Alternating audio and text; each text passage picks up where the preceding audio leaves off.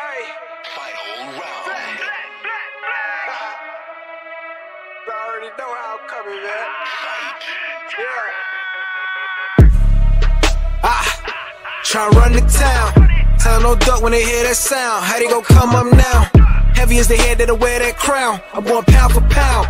And if it's about smoke, don't be told all of that.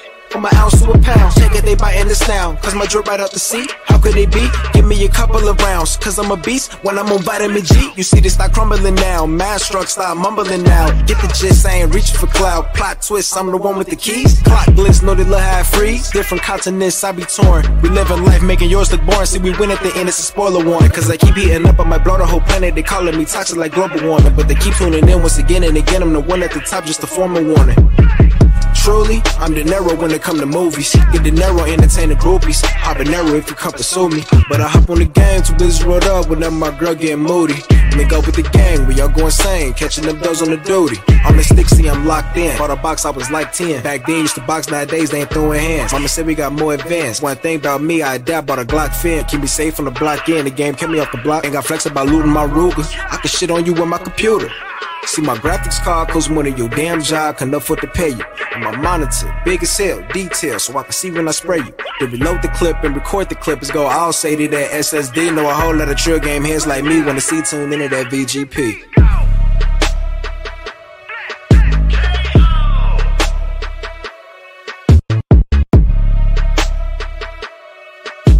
Take over the west and the east, and we got just what you need on vitamin G.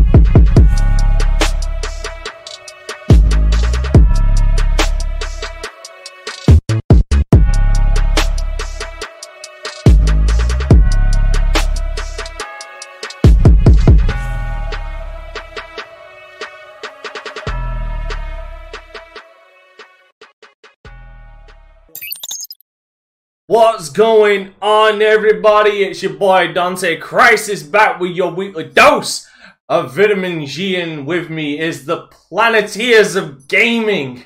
First of all, we have the man of fire, Jubei Sensei, because if you challenge him, he will light you up. Jubei, what's good with you, man? How you doing today? What you been up to? You're muted. Fair enough, fair enough. Everybody watching, wish Jubei a happy birthday. What are you now, like 50 years old? I mean, it's true, black don't crack, but, I mean, you good for 50.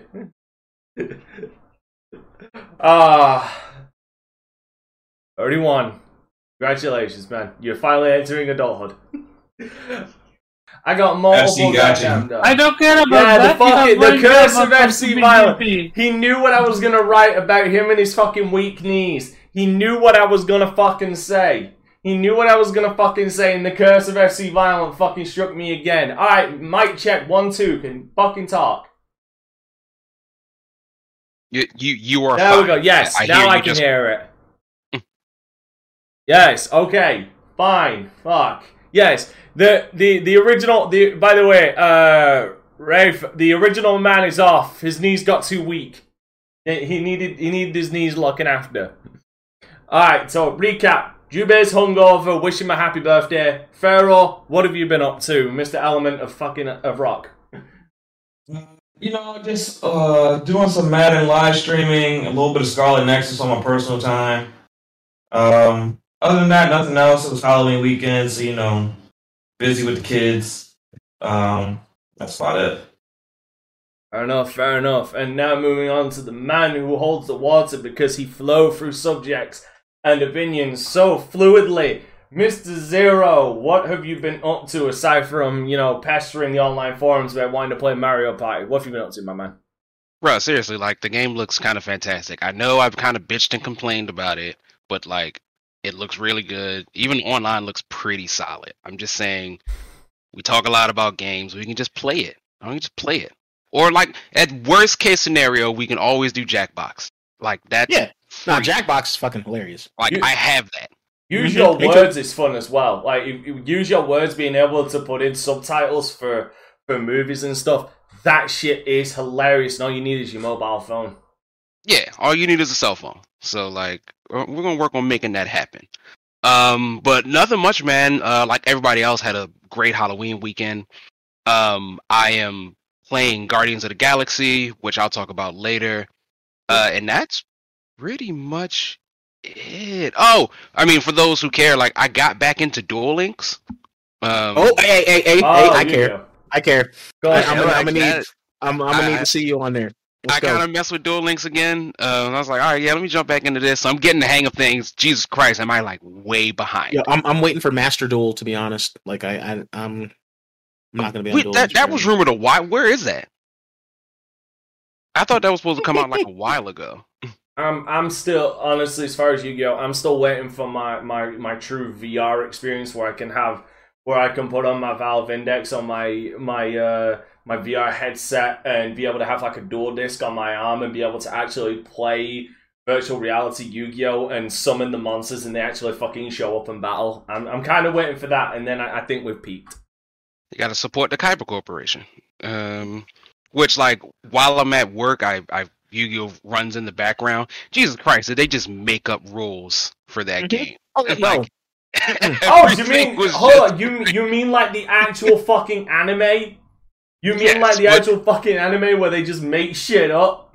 Like literally, it's just like you didn't know this. Like, no, it felt like you just made it up for no reason, and it worked. Yeah. Like link summons and all that bullshit. It's a bunch of bullshit. We're just old. That's what it is. We're just old. I've been keeping up. It's not hard. I've been keeping up, but yeah, like Duel Links now has like Pendulum, Link. I think the last thing I was comfortable with was like a little bit with Synchro, but even that I'm still a little bit confused. Past that. Listen, the last time I actually truly went hardcore, like actual fucking tournaments with Yu-Gi-Oh, was back when Black Hole was still fucking legal. Alright, moving on to the man with the most useless power of the fucking Planeteers, Heart. Omar, what have you been up to? Top Dante, top everyone, nothing. Waiting on today for my new TV to arrive. After that, I'm gonna finally play game. Nice, finally. You finally stepping into the world of 60 frames per second. Finally becoming a man. And with their powers combined, they summon me from my fucking sleep at 1 a.m. in the morning. What's up, everybody? I am Dante Crisis, and I finished Back 4 Blood. I've started Assassin's Creed. I'm playing Dr. Muto, and today I was playing some Payday 2. Now, as far as Back 4 Blood, I'm going to save my opinions for later, because we've got a topic on that, and I got a lot to say on that. And as far as Assassin's Creed, I'm enjoying it. I am. But for some reason, in my head, that game had a lot more stealth than it really did. And all I can think of when I was while I'm playing it is, if it had like the Arkham system of stealth from the Batman games, I'd be all over that shit. Just imagine like Assassin's Creed 1, just imagine that with not necessarily the combat system, but more of the stealth sections, like using the stealth of the Arkham games. Tell me that does not sound appetizing. It feels like Arkham was the natural evolution of the Assassin's Creed games. Like Rockstar took what Assassin's Creed did and just did it better. Rocksteady, excuse me. Rockstar just been putting out the same game for a decade plus. About 19 years. Plus. About 19 years since GTA 3. Let's be They'll never show no love to Bully. Hey, Bully's good. Bully is amazing. The problem is, the fucker crashed every time when I was playing the PC version. Rockstar, fix your shit. Seriously. Oh, I've also had the itch. Shoutouts to Mitten Squad. Because of that motherfucker and somebody else, I can't remember his name. I can't remember his name. I started playing. What, Mitten Squad? What? You watch Myth & Squad? Yes, I do. He does some fantastic work, but go ahead, continue. I have had the itch to play Fallout 4 again. No. It's, you know what, that game is a lot more fun than I remember it being, and it looks prettier than I remember, but I am playing it on the glory of the PC Master Race, where we have full fidelity. But something happened that's fucking hilarious. The RTX can't handle bullet debris.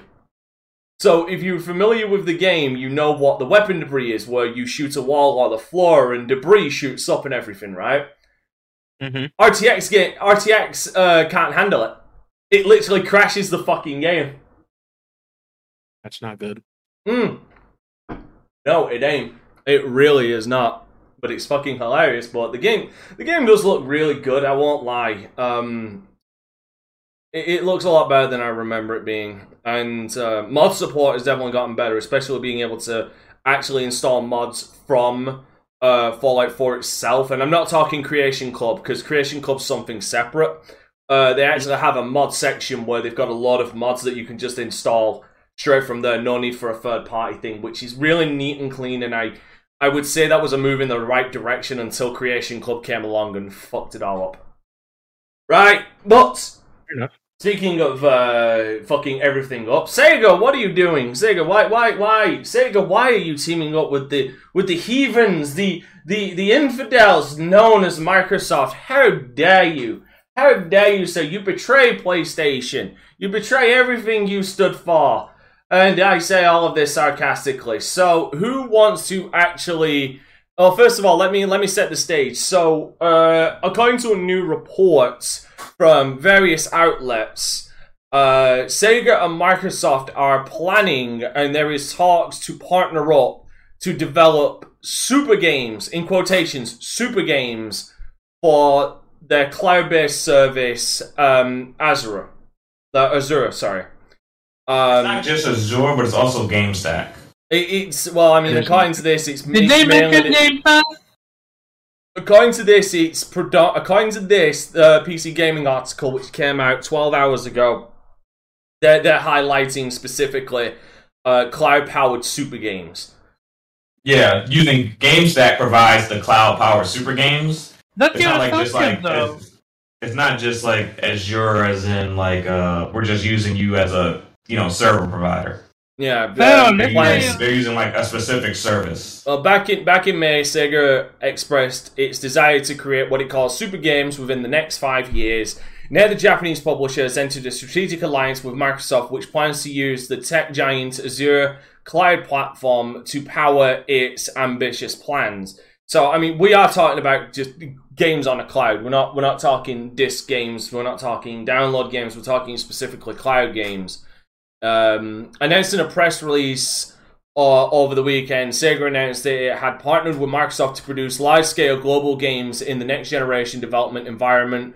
Notably, Sega cites the widespread development of SG and its push into cloud tech, both in how it makes its games and how it distributes them. So we are talking just, like, from the presser, we are talking cloud gaming.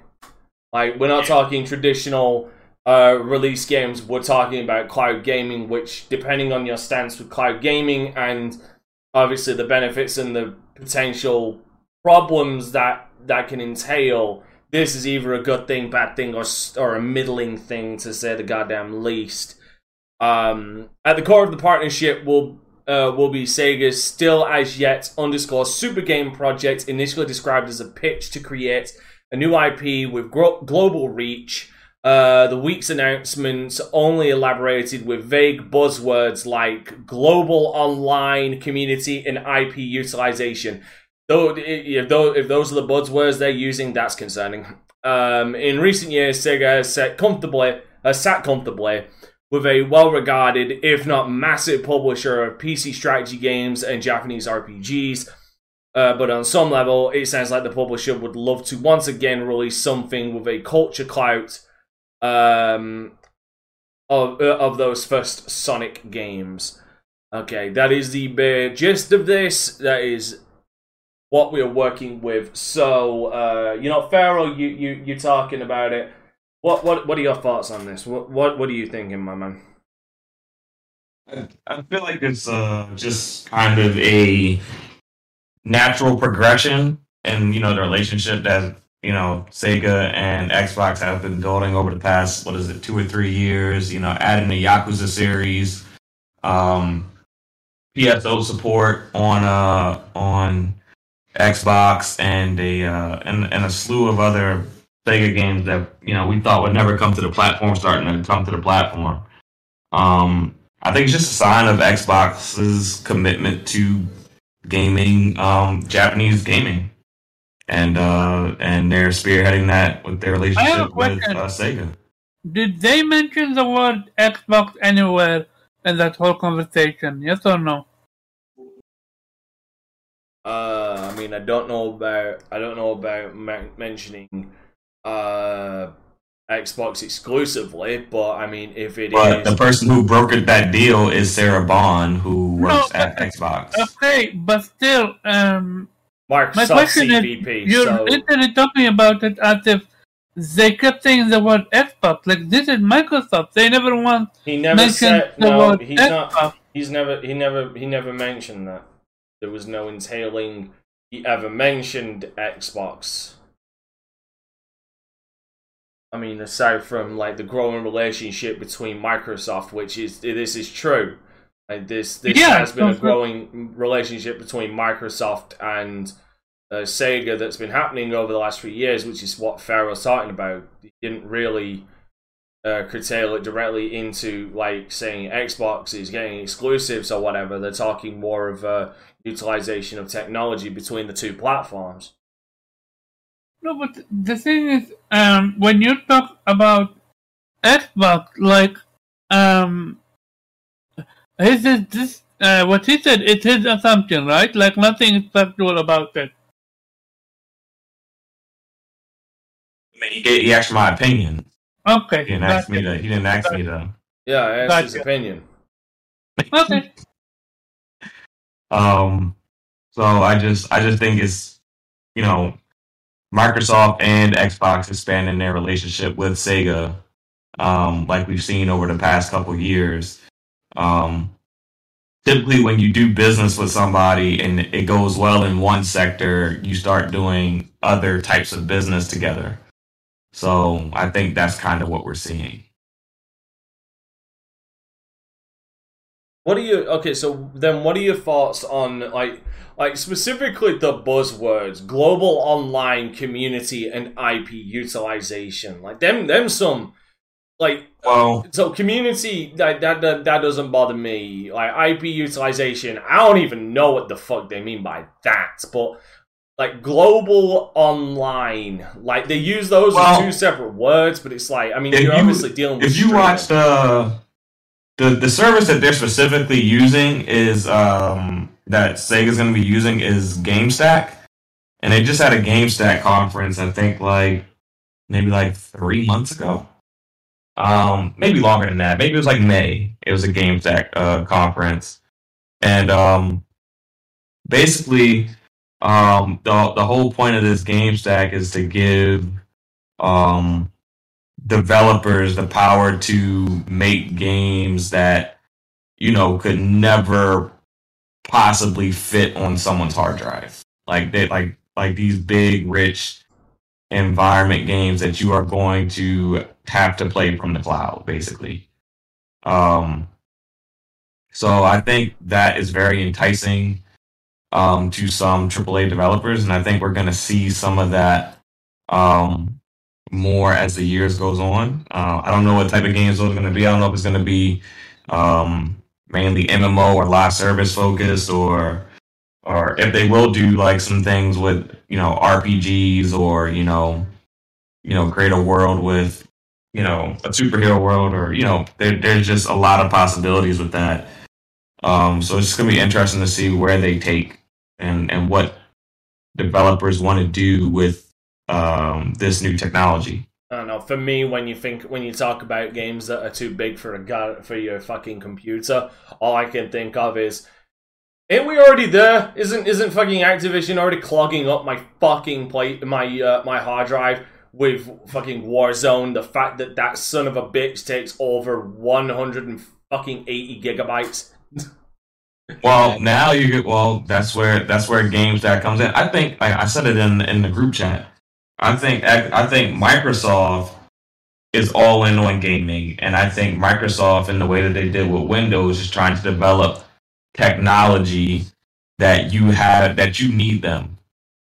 Whether you're a console holder or whether you're just a developer, you're going to need their services in order to make the type of games you want to make.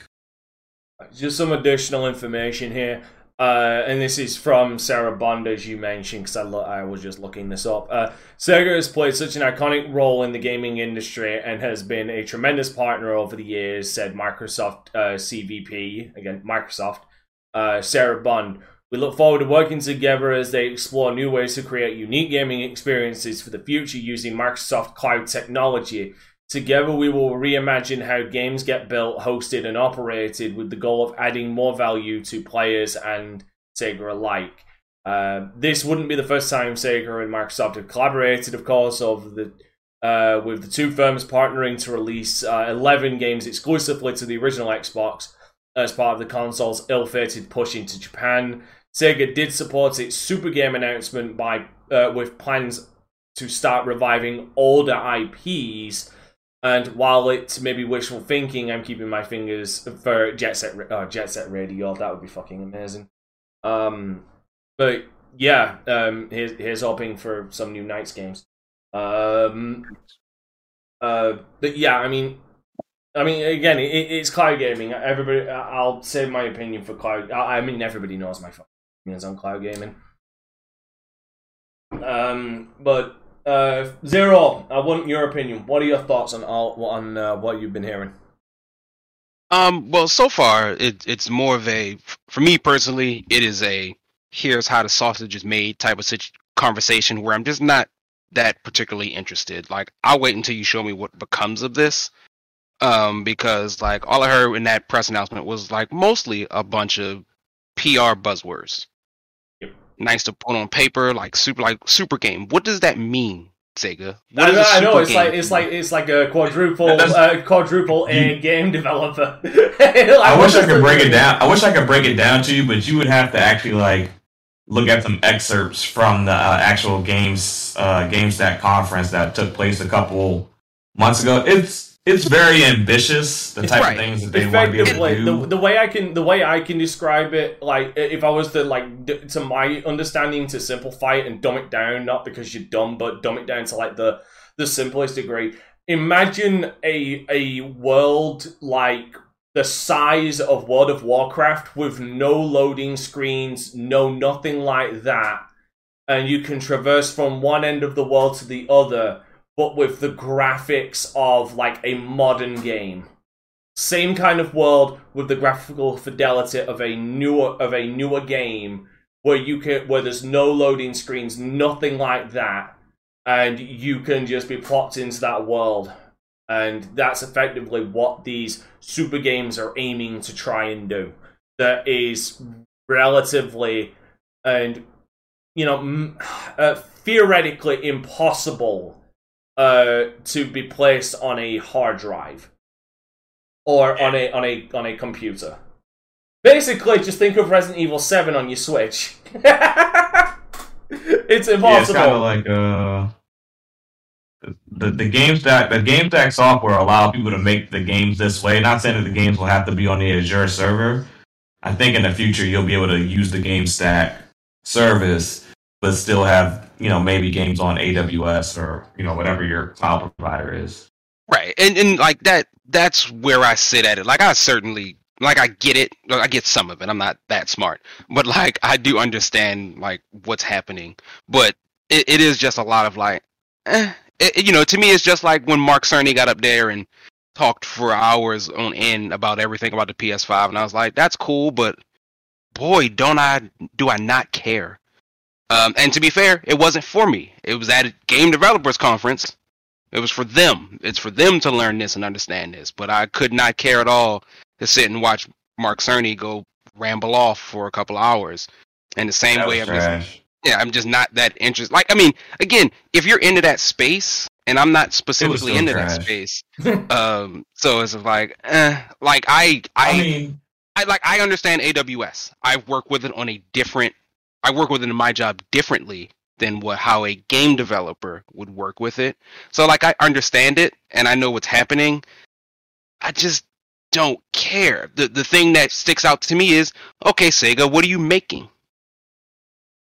Because just because it's a super game don't mean it's a good game. It just means it's a super bad game.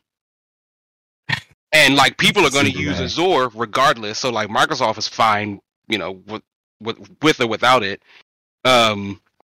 So I'm just like, all right, Sega, well, what are your plans? Is this a bigger Phantasy Star Online? Is it, you know, Dante said Jet Set Radio, which I thought, well, like, I don't know if anybody's seen Riders Republic, which looks to be a blast, like Jet Set Radio with maybe more like a Riders Republic feel, where you can have 64 people just sort of jet setting across the city. Like I think what we'll end up, what we'll end up seeing is there'll be certain games and certain franchises where they'll build the world out and there'll be multiple games within that environment. Like, you know, something like Star Wars. They'll build out the whole Star Wars universe, but make different games within it. Okay. And you pay for access to those games. And I mean, any game could be anything, but I guess like to be fair, they did say new IP, so I keep harshing on their old stuff. They could just make new stuff. Good. Yeah, which I guess is probably more the point than anything, right? Because I keep thinking like, what old IP would work in that kind of scenario? Like Star Wars does it because it's such a big thing. Same with like the Marvel movies, or any superhero genre for that matter. With like Sonic. Not really. Even Yakuza, Phantasy Star, not so much either. Panzer, no, I don't think they did Panzer Dragoon. I mean, I think there's good practical application. I think, like I said, I think you can create like these worlds, and you know, like you can create like a game that takes place in New York City, and that can. You know, it's just one New York City map, but you can make multiple games within New York City. You know what I'm saying? Or, you know, just whatever part of the world. Or if it's, you know, sci-fi or whatever you want to do, you can have just one and make multiple games within it. Yeah, so actually, now I wonder, and just a like thought or hope, I hope this doesn't wind up similarly to like HoloLens, where like HoloLens has very practical applications and is being used very well today. Its gaming application never really took off in the way that it was being advertised. Yeah, I think the first application we can see of like how GameStack is being used is with Flight Simulator. In what way? Everything that's in that game is basically running off. Like your game is basically running off the cloud. Like you download a base portion of it, but the bulk of that game, the entire, you know, Earth is being simulated through the cloud. The weather, everything that's going on while you're playing Flight Simulator is being done through the cloud, through cloud processing. Now that's just making me think more about HoloLens, because like that's such a wonderful practical application for much more real life stuff. And of course, I think Flight Simulator, like we've discussed it, it's a game, but it is an actual flight simulator. Yeah, so I'm just saying, like, that's probably the only game we have right now that, you know, kind of showcases what you can do with GameStack. As far as like environments and size of game and like size and scale of a game you can make. I actually want to get back to that actually, because I want to. Because I actually have a thought process on that, but I want to move over to Jubei. What are your thoughts on this the Sega team up, the Unholy Alliance, as it was? I mean, we can only speculate, right? I feel honestly it's more so like Pharaoh said, like more like a technology based thing. What I actually want to see from this, hopefully, is I don't know, more even if it doesn't necessarily lead to more exclusives, but like more marketing for, you know, Sega Japanese games on the Xbox. It should lead to more Game Pass stuff, but I mean, it might. Don't know really. I'm not as invested as you guys are in the partnership, so yeah. Okay, so in hopefully it's not a waste of time and money. Like that's what I'm hoping for. Even then, if it's a waste of time and money, they won't see it that way. They'll see it as a learning experience on both sides anyway. Most likely. The thing I'm most excited about is that, you know, companies want to, you know, they want to push the envelope on games. They don't want to be stagnant in how games are made. So I mean, that's the one like positive I'll take away from it. All right, and Omar, what are your thoughts on this, man?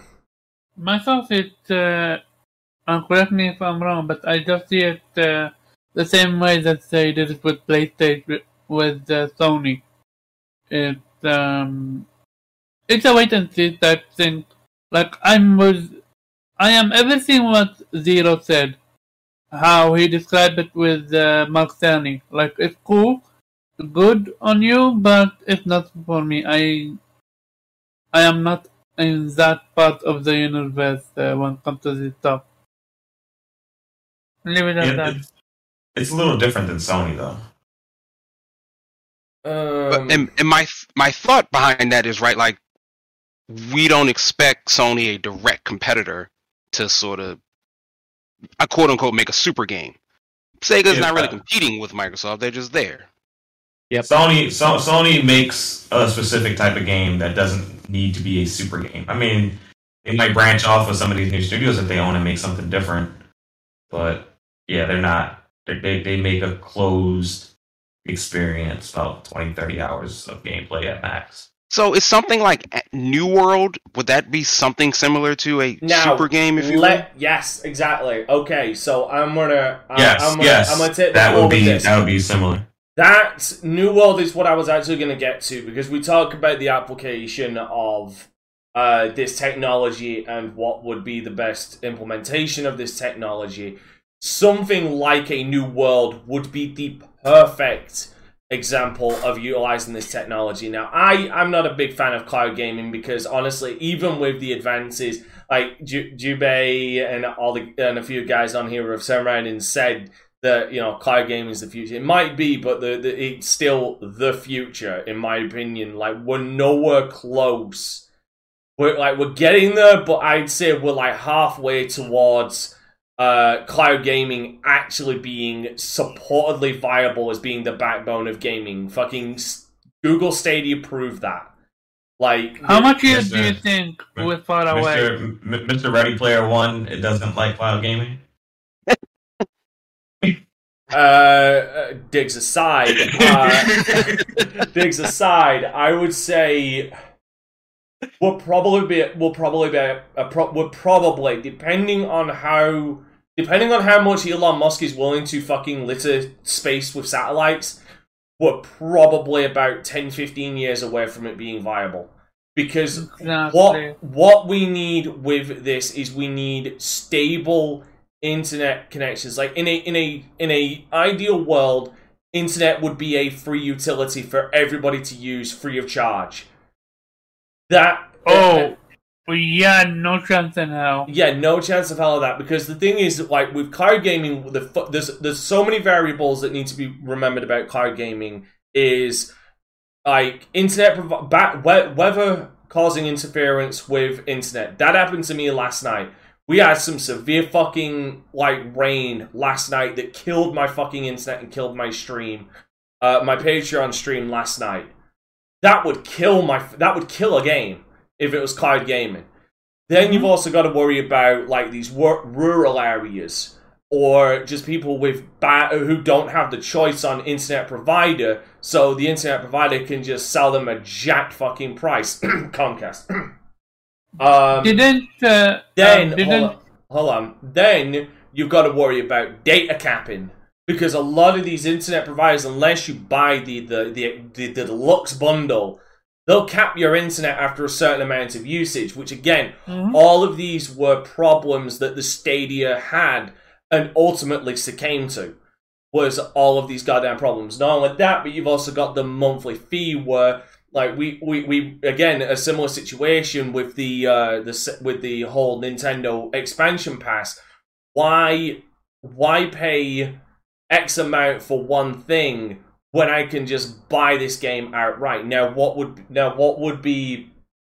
I feel like would be more acceptable, like if I was to, I don't know how viable it would be because I don't have a business degree, but for me, I would say if you were to charge people, say like $5 a month, and say you a $5 a month, you can go online, but you buy the games outright. Now, so long as you have an account, so like let's take Steam for example. With Steam, I buy the games, they're mine. Now, let's take Steam into the cloud and say, okay, I need to pay an extra $5 a month, right? Or I can buy a bundle for like 40 for a year or something. But the games are linked to my account, so I have to buy these games. But if I buy them, I don't pay an additional charge. Those games are mine, and I just need to pay $5 to access my account a month. That, I would say, is probably one of the most viable ways, because at least there's still a sense of, like, ownership over these games. Like, even if my subscription runs out, I know the next time I pay for the subscription, those games are going to be there waiting for me, if that makes sense. And it cuts down the costs on monthly charges. But like I said, given everything that's going on, and again, also COVID really did fucking highlight this and highlight how much our fucking lives revolve around the internet these days, especially with people working at home. I still say we're 10, 15 years away from cloud gaming being like viable as like an actual full alternative. Now, wait a minute, hold on. Okay, hold on, give it a sec. We're reconnected. We don't know what we're doing. Yeah, no, that wasn't me. That was OBS having a stroke. Yeah, it happened to me a few days ago on my own stream. Like, it's not OBS, but for me, Discord. You're disconnected and connected by yourself. Like, what the fuck? Yeah, well, with this, OBS just had a stroke, disconnected, then reconnected. I'm just gonna make sure we're still. I have a question. Hold on. Let me finish. Let me just finish this thought because we're still live. We're live now again. Anyway, sorry about that, everybody. OBS had a stroke. A cardiac arrest. But no, I would turn around and say the most viable game, like the one that will prove the viability of cloud gaming, will be an MMO. Like New World. New World is a good example, but it's not cloud based. It still follows the typical, like, you download the launcher and you go on, but you only pay like X amount. I don't know. I don't know if New World is cloud based, but I don't think it truly is in the traditional sense. But like, all MMOs are cloud based anyway, because I mean, if you lose connection, you just get kicked out of it anyway. So in a sense, they all are cloud based. But if we're talking like a true like super game, like they keep touting, like I said, you'd be looking at something like World of Warcraft, all of its expansions in one world with the graphical fidelity of a New World. Does that make sense? Like, think. My question is, didn't Amazon already release a game and flop on cloud? Which one's that? Did they release it? No, New World was their first. Is the first I thought game New World was their first game. Yeah, New World is their first game. And it flopped, right? No, it's extremely successful. Yeah, I wouldn't say it flopped. They had a steep user drop-off base, but I think that's common for most MMOs. It is. I think people are, and I don't have all of their numbers, so I would have to see. But the last I looked at it, it was like it was still doing all right. I think people just keep comparing it to WoW, and it's just like nothing will ever be WoW again. No game that has come since then. You can't compare a brand new game to even a Final game Fantasy. Final Fantasy 14 might have another word with you. It's getting there now. When it came out, it was kind of trash. It takes a while to build up an MMO. MMOs don't happen overnight. But I would argue that WoW did. And it's the only one that sort of done it. And I said, Final Fantasy 14 does well. No. I mean, even if someone did do it overnight, it's the exception and not the rule. And also, exactly, and that's what I mean. With WoW, there is a big goddamn difference. Like, if you were to look at WoW's numbers, if they let you look at WoW's numbers, you'd actually see that there is a massive drop-off. And there's only really ever an uptick when a new expansion comes out. When a new expansion drops, absolutely. Yeah. But now, like WoW's a cultural sort of phenomenon that like Final Fantasy is not. Now, as far as now I'm looking at MMOpopulation.com.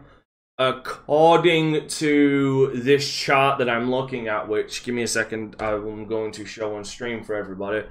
Daily live population chart has, as of today, in fact, has the player number for New World over 1,616,545. Lord. That's apparently that's live population right now for New World. So to call that a flop would be ignorant. Yeah, I think it's hard because I'm looking at it too, right? And so and now I did see an article saying that they did drop off in the last month. Over 500,000 people did drop off. And that is a significant number, but then that also turns around and says this motherfucking game had over 2 million people playing. Yeah, and very well. And like on the charts, it's listed as number 5 of like, if we keep going, of 100, if you will. Only getting beaten out by like the big boys: Final Fantasy, World of Warcraft, RuneScape, and Path of Exile. Yeah, according to this, total players. New World has estimated to have, they've estimated, I think, to have over 17 million total players or subscribers. And the daily players, New World has estimated to have 1.6 million players per day this month. So, my thought would be, for their first outing, not bad. No, that's a smash. I was wrong when it comes to saying it flopped. Yeah, that's a smash. Now, I haven't played it myself, but I do have interest, but obviously I financially I couldn't support a subscription thing. Like, say, it's the reason why I gave up my fucking Old Republic subscription, because I just couldn't afford it. And I fucking love. Like, you want to talk about games that chug along again. Just think on that. Like, going back to the Star Wars thing. Like, again, cloud-based thing that could prove the technology would be, like, if you take the Old Republic, remove all loading screens and say, okay, you want to go from Tatooine to Coruscant? You can literally just get on a ship and fucking fly there, and you'll be there in, like, 10 minutes. And there's no loading screens and nothing, and it looks as beautiful as, like, Battlefront 2 or Star Wars Jedi Fallen Order. Now that to me, when they say super game, it kind of conjures up ideas of that, especially if it's cloud based. Well, then let me ask, because we're focusing on like what other people are doing. How would Microsoft use this? Because they would obviously be using it. Like, what would they make? Well, they already have. Again, they already have with flight, like as like, just to go to a point, like flight sim. Like, once you're in flying, it doesn't have any loading screens. It's loading it all in real time ahead of you, which is what the cloud gaming can offer, is the fact that there would be no loading screens. It would already be there.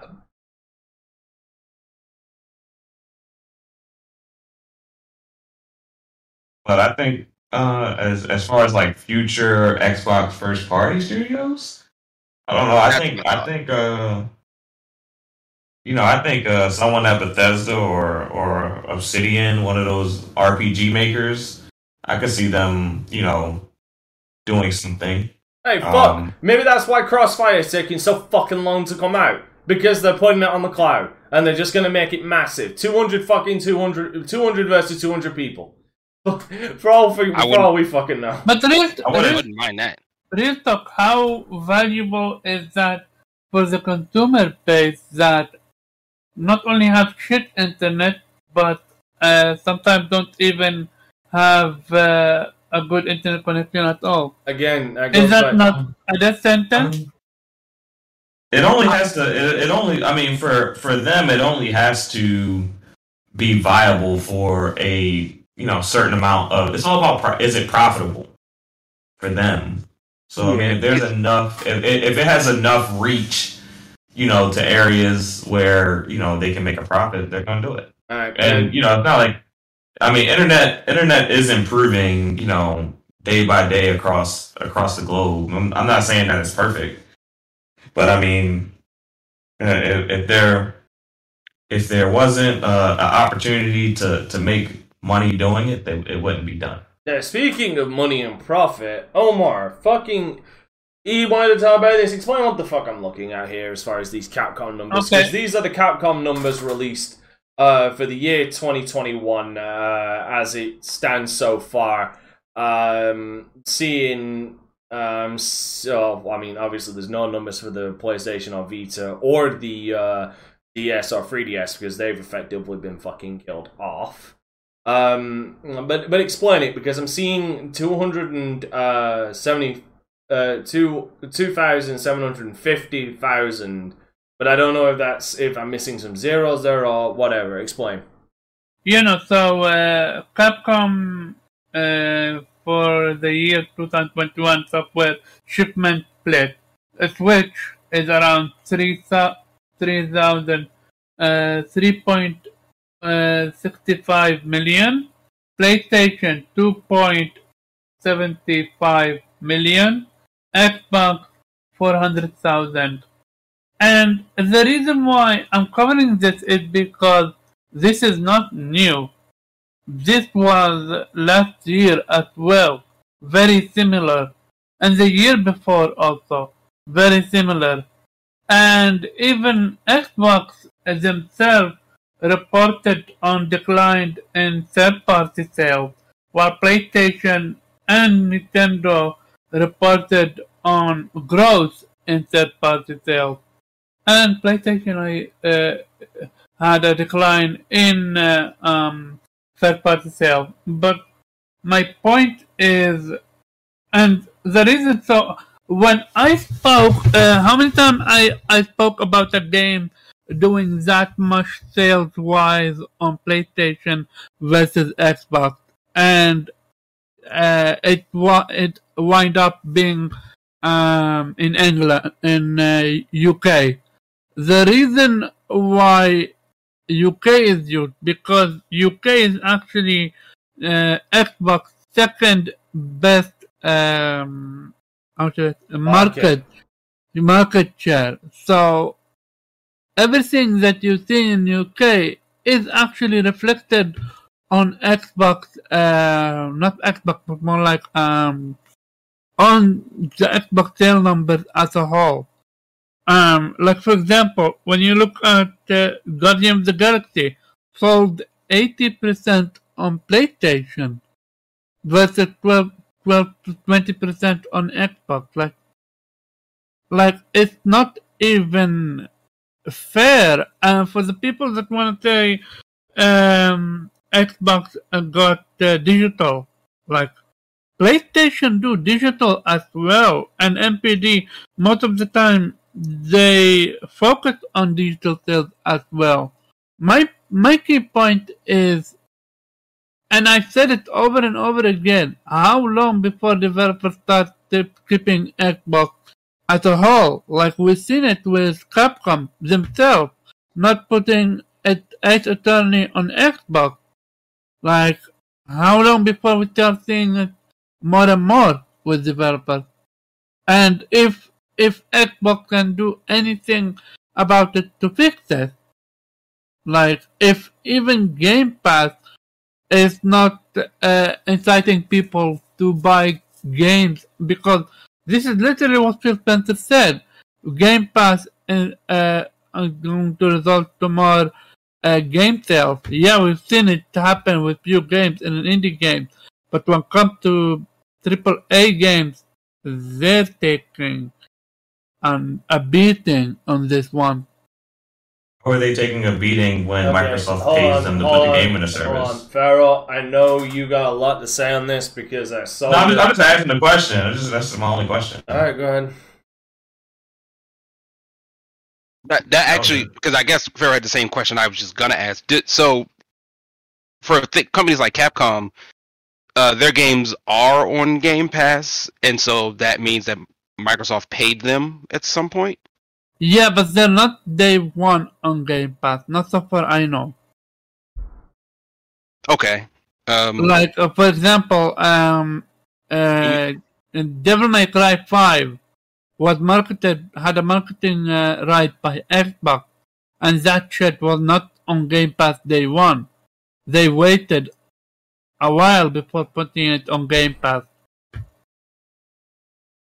So is it just the day one of it all? Or I'm just trying to figure, like, my thought process is like, when do games like a Devil May Cry, when would it show up on Game Pass? Like, for example, kind of like what they're doing now with Take-Two. It Takes-Two didn't come on Game Pass day one. They are now releasing it, putting it on Game Pass after a while. It's not technically on Game Pass. It's on EA Play. Well, Which if you have Xbox Game Pass Ultimate, you also have EA Play. Okay. And I wanted to stay away from It Takes Two just because it seemed like the conversations are more like AAA quote unquote games, which I would argue It Takes Two is not. No. Like Devil May Cry is, but It Takes Two is not. It just isn't. It probably exists in the same space as Ace Attorney, for that matter. If anything, a good example would be did Resident Evil 8 come out on Game Pass day one? Yeah, yes. And we're gonna, and that would be something we'd have to look at going forward. Is are the big franchise coming out? Are there big franchises coming out day one? Because I mean, I don't know. Let me look it up. I want to see what. So far I know there is no Resident Evil on Game Pass. I mean, but how many? Yes, Resident Evil 7 has been on Game Pass. Have been or not? Is not. I'm not sure right now. Like I can look right now and see, but I'm pretty sure there's. I can look right now pretty easily. It might be, but like I mean that's coming out on Game Pass like years after release and years after profits already been made, so they can afford to put it on there.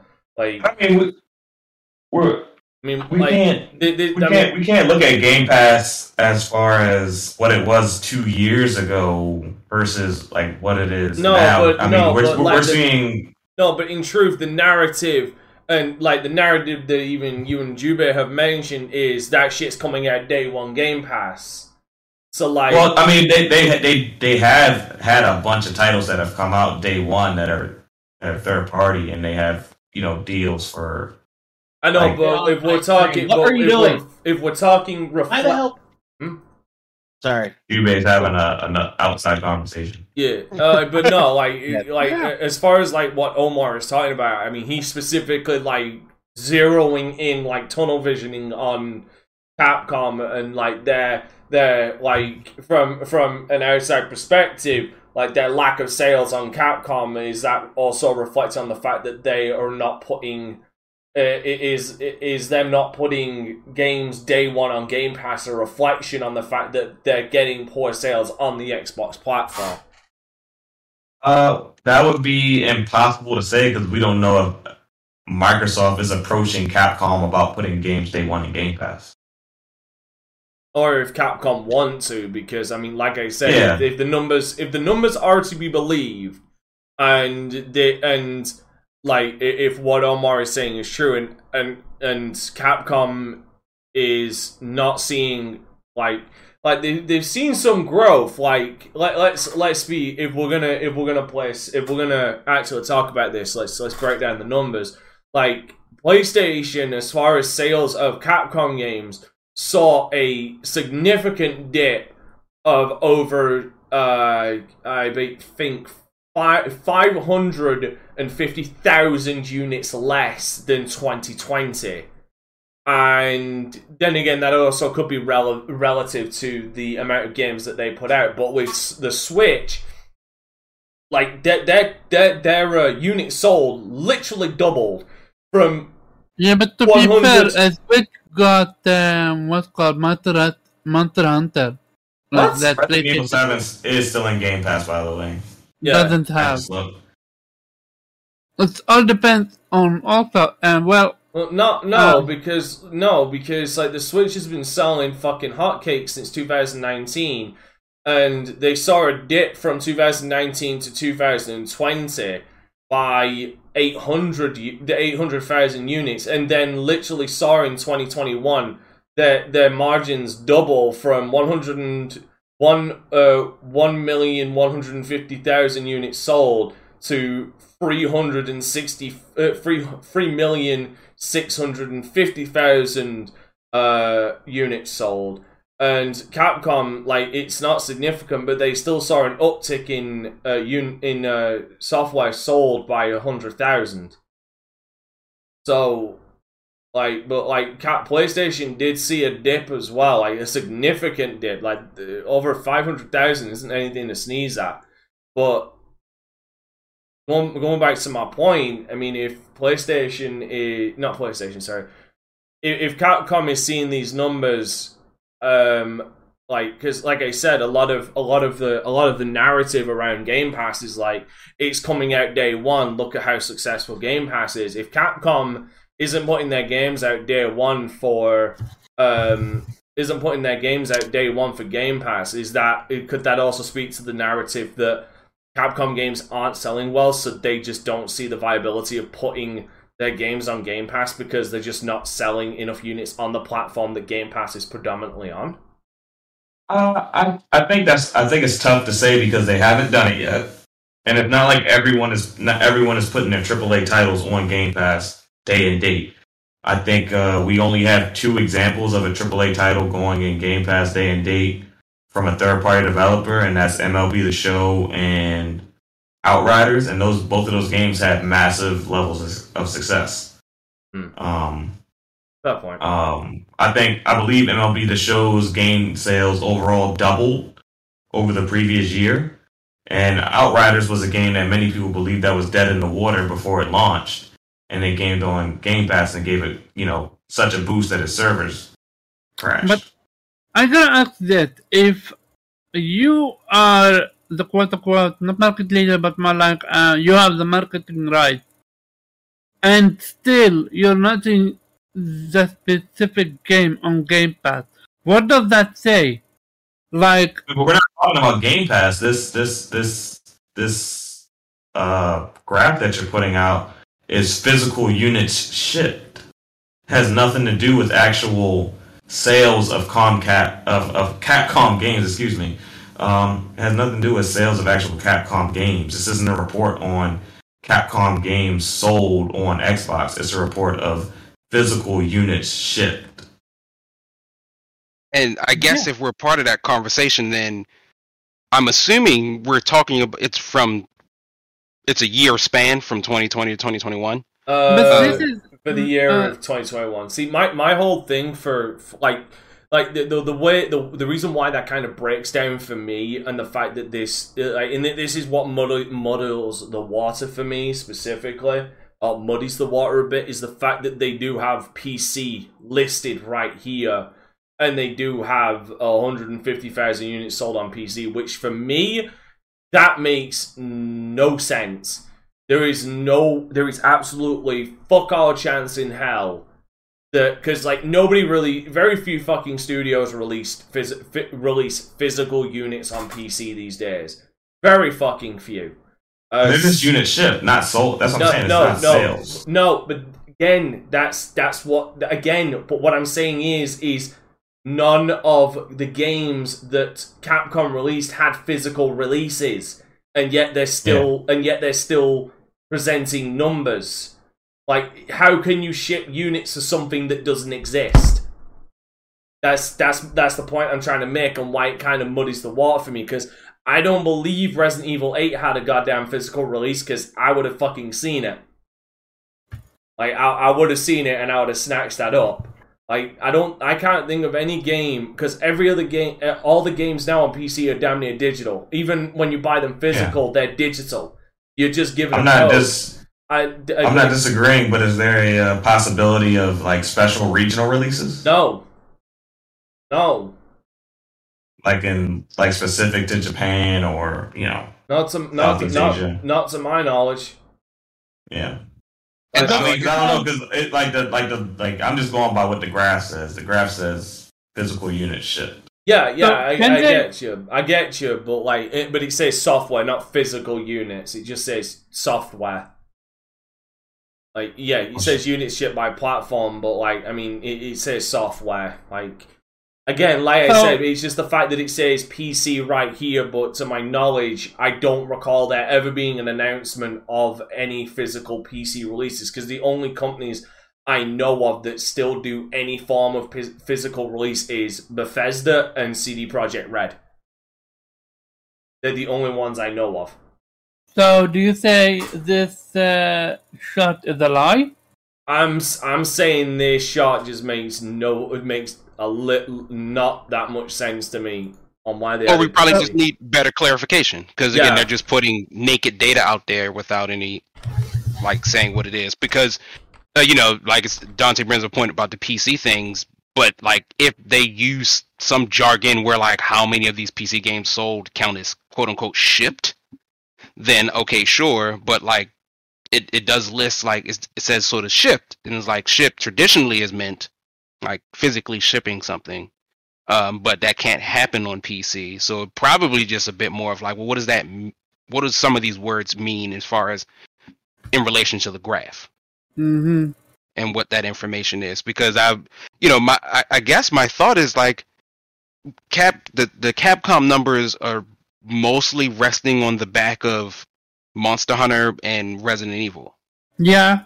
And Phoenix Wright. To be fair, they have not released anything aside from them. No, they have. They released. No, it's been a few things. Oh, they have released DMC. I forgot DMC. No, there was the Great Ace Attorney Chronicles. There was Devil May Cry Pinnacle of Combat. There was Ghosts and Goblins Resurrection. Capcom Arcade Stadium. Rockman X Dive in 2020, Snoopy Puzzle Journey, what the fuck? But as far as future projects, the only thing they've got planned isn't until 2023 apparently, and that's Pragmata. Yeah, I'm super excited for that one. And the reason why I asked that, because the Switch sold so much more than PlayStation. Yeah, and so it's but there's only been one month. What is two? So I guess it's the idea that these two Monster Hunters and maybe the Ace Attorney Chronicles count for that extra mil. Yeah, because Monster Hunter Rise is very, very large. I'm aware. If we're talking just 2021, not really, because you had the Capcom Arcade Stadium came out across the board. Ghosts and Goblins Resurrection came out across the board. The only exclusives, console exclusives that came out was just Rise and Stories 2. Yeah. Oh, and Ace Attorney, sorry, but no, Ace Attorney came out on PlayStation 4 as well. PlayStation as well. My assumption is there are pseudo console exclusives, even though they're not console exclusives. My best guess is most of the Ace Attorney sales come from Switch, in the same way that most of the Resident Evil 8 sales probably come from PlayStation. Probably. Mm-hmm. Yeah. It definitely didn't come from the Stadia. Yeah. So I was the numbers I was curious about me, and I the Xbox thing I wasn't too. It was the Nintendo thing that actually made me interested about the numbers. Wait, okay, so there is one thing that could make sense of that PC, or because it says PC other, there is one thing that could make a semblance of sense on that, is if they are tracking Steam sales and Stadia sales, but I'm fucking sure that it sold more than 150,000 units on PC. I'll look that up, but remember on Stadia you still had to buy the games as well as that monthly subscription. And Jeanette's. So you think the 150k is Stadia sales? I'm thinking not Stadia sales. I think they're combining the two, which is why it says PC other.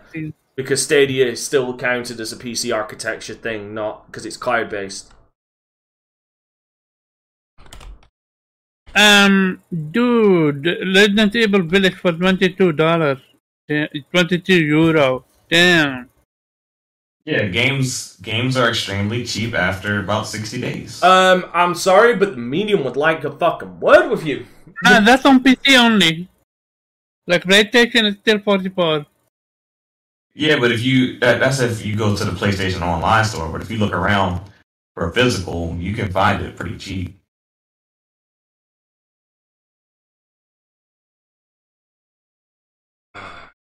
Especially if you're not dead set on buying anyway, no, I want to get other people's opinions because Jubei's been silent, but Zero's been talking. Jubei, you've been silent, and I'm pretty sure I know why.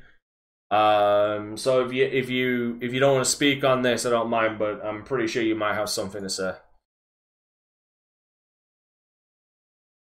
I mean, yeah, it's a little sobering to put stuff into context, but I don't feel like a lot of that makes sense.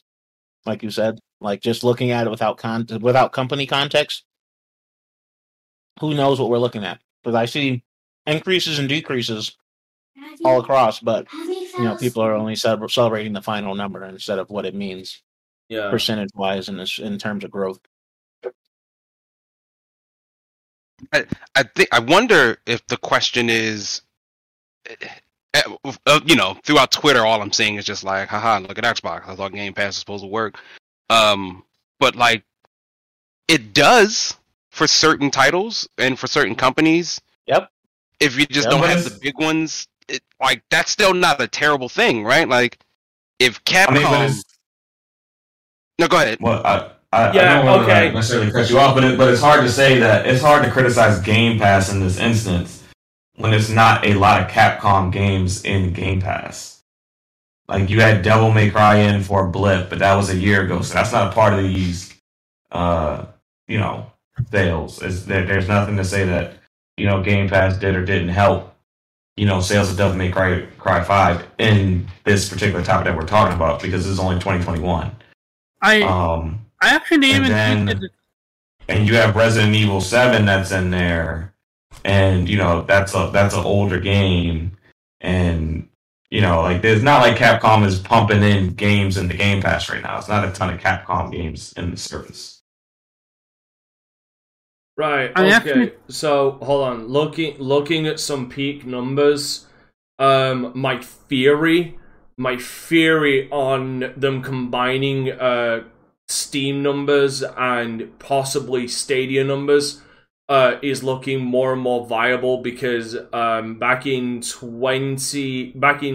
May when this released, peak players or peak concurrent players of Resident Evil 8 was at 106,631 players. That would account for 100,000 of the 150 that they said. And then you combine that with possible, like the two people that have Stadia and any other avenue that they... Oh, I apologize. All three people that have a Stadia. And then and then you add that to any other avenue. That 150,000 is making more sense now. But then that also makes me question if they're tracking digital sales, which Resident Evil 8 only had, and... Like I said, even if there is a physical release, you only get a download code for obviously Steam, Bethesda.net, what have you. If they're tracking those numbers, then that throws into question in these charts, are we actually seeing tracking numbers for downloads on consoles as well, or are we not? Because if they're tracking, what they consider shipments on PC, What's not to say if they are or are not doing that for consoles as well, which again is that missing context. Now, could it be possible that they ship like digital codes and they count that as shipments? 150,000 digital codes? That, like I said, I'm just saying, like, I'm talking about like Amazon, or I'm talking about like a retail like Amazon or something like that. They ship. No, absolutely not, because that wouldn't correlate with the peak players that this game had, which, like I said, it accounts for over. I think that's like 3/4. Yeah, the numbers on Steam account for 3/4 of the PC numbers that they're saying. Yeah. Which I guarantee you, a lot of those people bought it. I'm gonna be honest. I'd say all of them bought it directly off of Steam. So, like again, like I said, that just throws this whole damn thing into like what the fuck territory for me. Like if you're tracking downloads on PC, like purchases and downloads on PC, like you've got to be able to track purchases and downloads on consoles as well. So are those part of the numbers you're showing us or not? Because yeah, like Jube's face right there is pretty much what the face I'm pulling on the inside right now. Because this just makes no fucking sense to me. It really doesn't. I don't know. Like, it's... Okay, let's move on from it. Yeah, the bottom line is we saw a small uptick in Xbox, but these numbers, like, and this comes down to what we talked about before, transparency. If these numbers get out, like, they need to be transparent about, okay, no, we are actually tracking digital downloads, which, first of all, is creepy as fuck. Get the fuck out of my fucking IP. But, like, we need to know, or I'd like to know, are these numbers representative? Because, like, let's talk actual worst case scenario.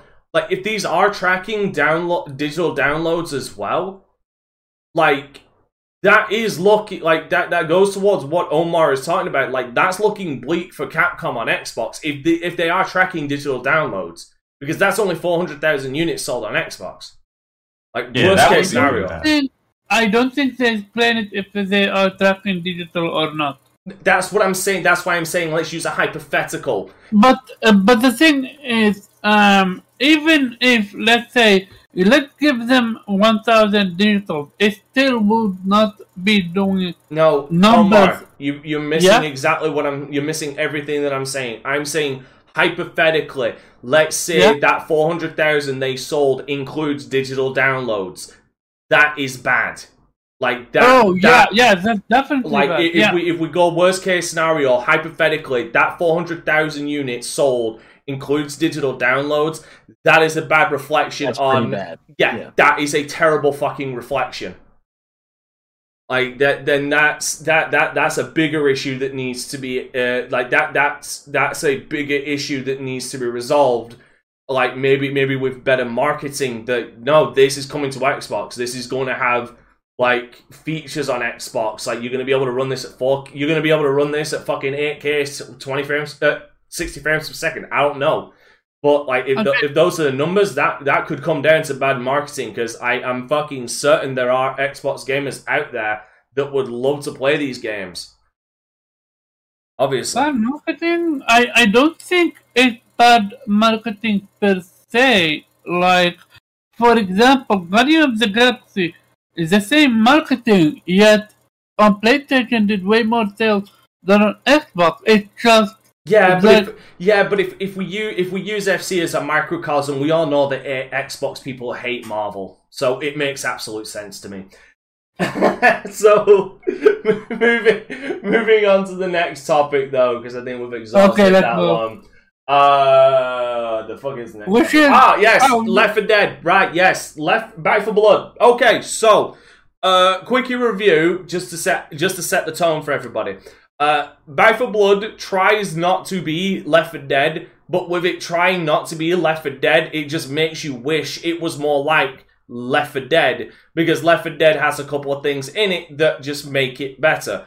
One of the biggest standouts for me is the fact that when you die, you drop your equipment. So if you have a defibrillator unit on you and you die, your teammate can come and pick up the defibrillator unit and basically chest paddle you back to the land of the living. Back 4 Blood does not allow this. You die, your equipment fucking dies with you. That's bad, especially in a game that has a 2-life system. You die twice, that runs over. You got to start back from a previous checkpoint with a whole new fucking whole new game.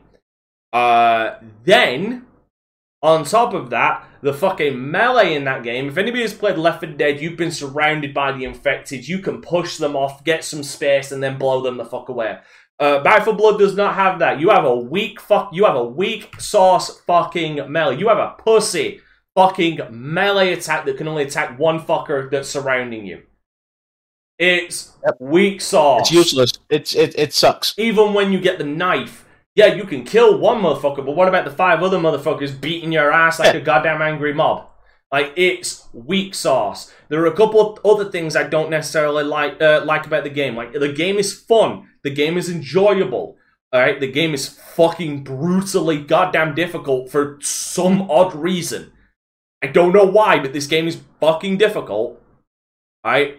For some goddamn reason. I've lost my train of thought because I'm just, this fucking game. Yeah, for some godforsaken reason, they put in so many goddamn entrapment enemies. And what I mean is, in Left 4 Dead, you have a couple of enemies that can pounce on you. You have the jockey, you have the hunter, you can have the smoker, you can have the witch, which is a rare spawn, but that is 3 enemies, and you got the charger as well. All of these enemies can grab you and pound you into the ground and make sure you go down. Okay? No, you can't escape it yourself. Back 4 Blood has this, and they even have a way to get out, which is stun guns.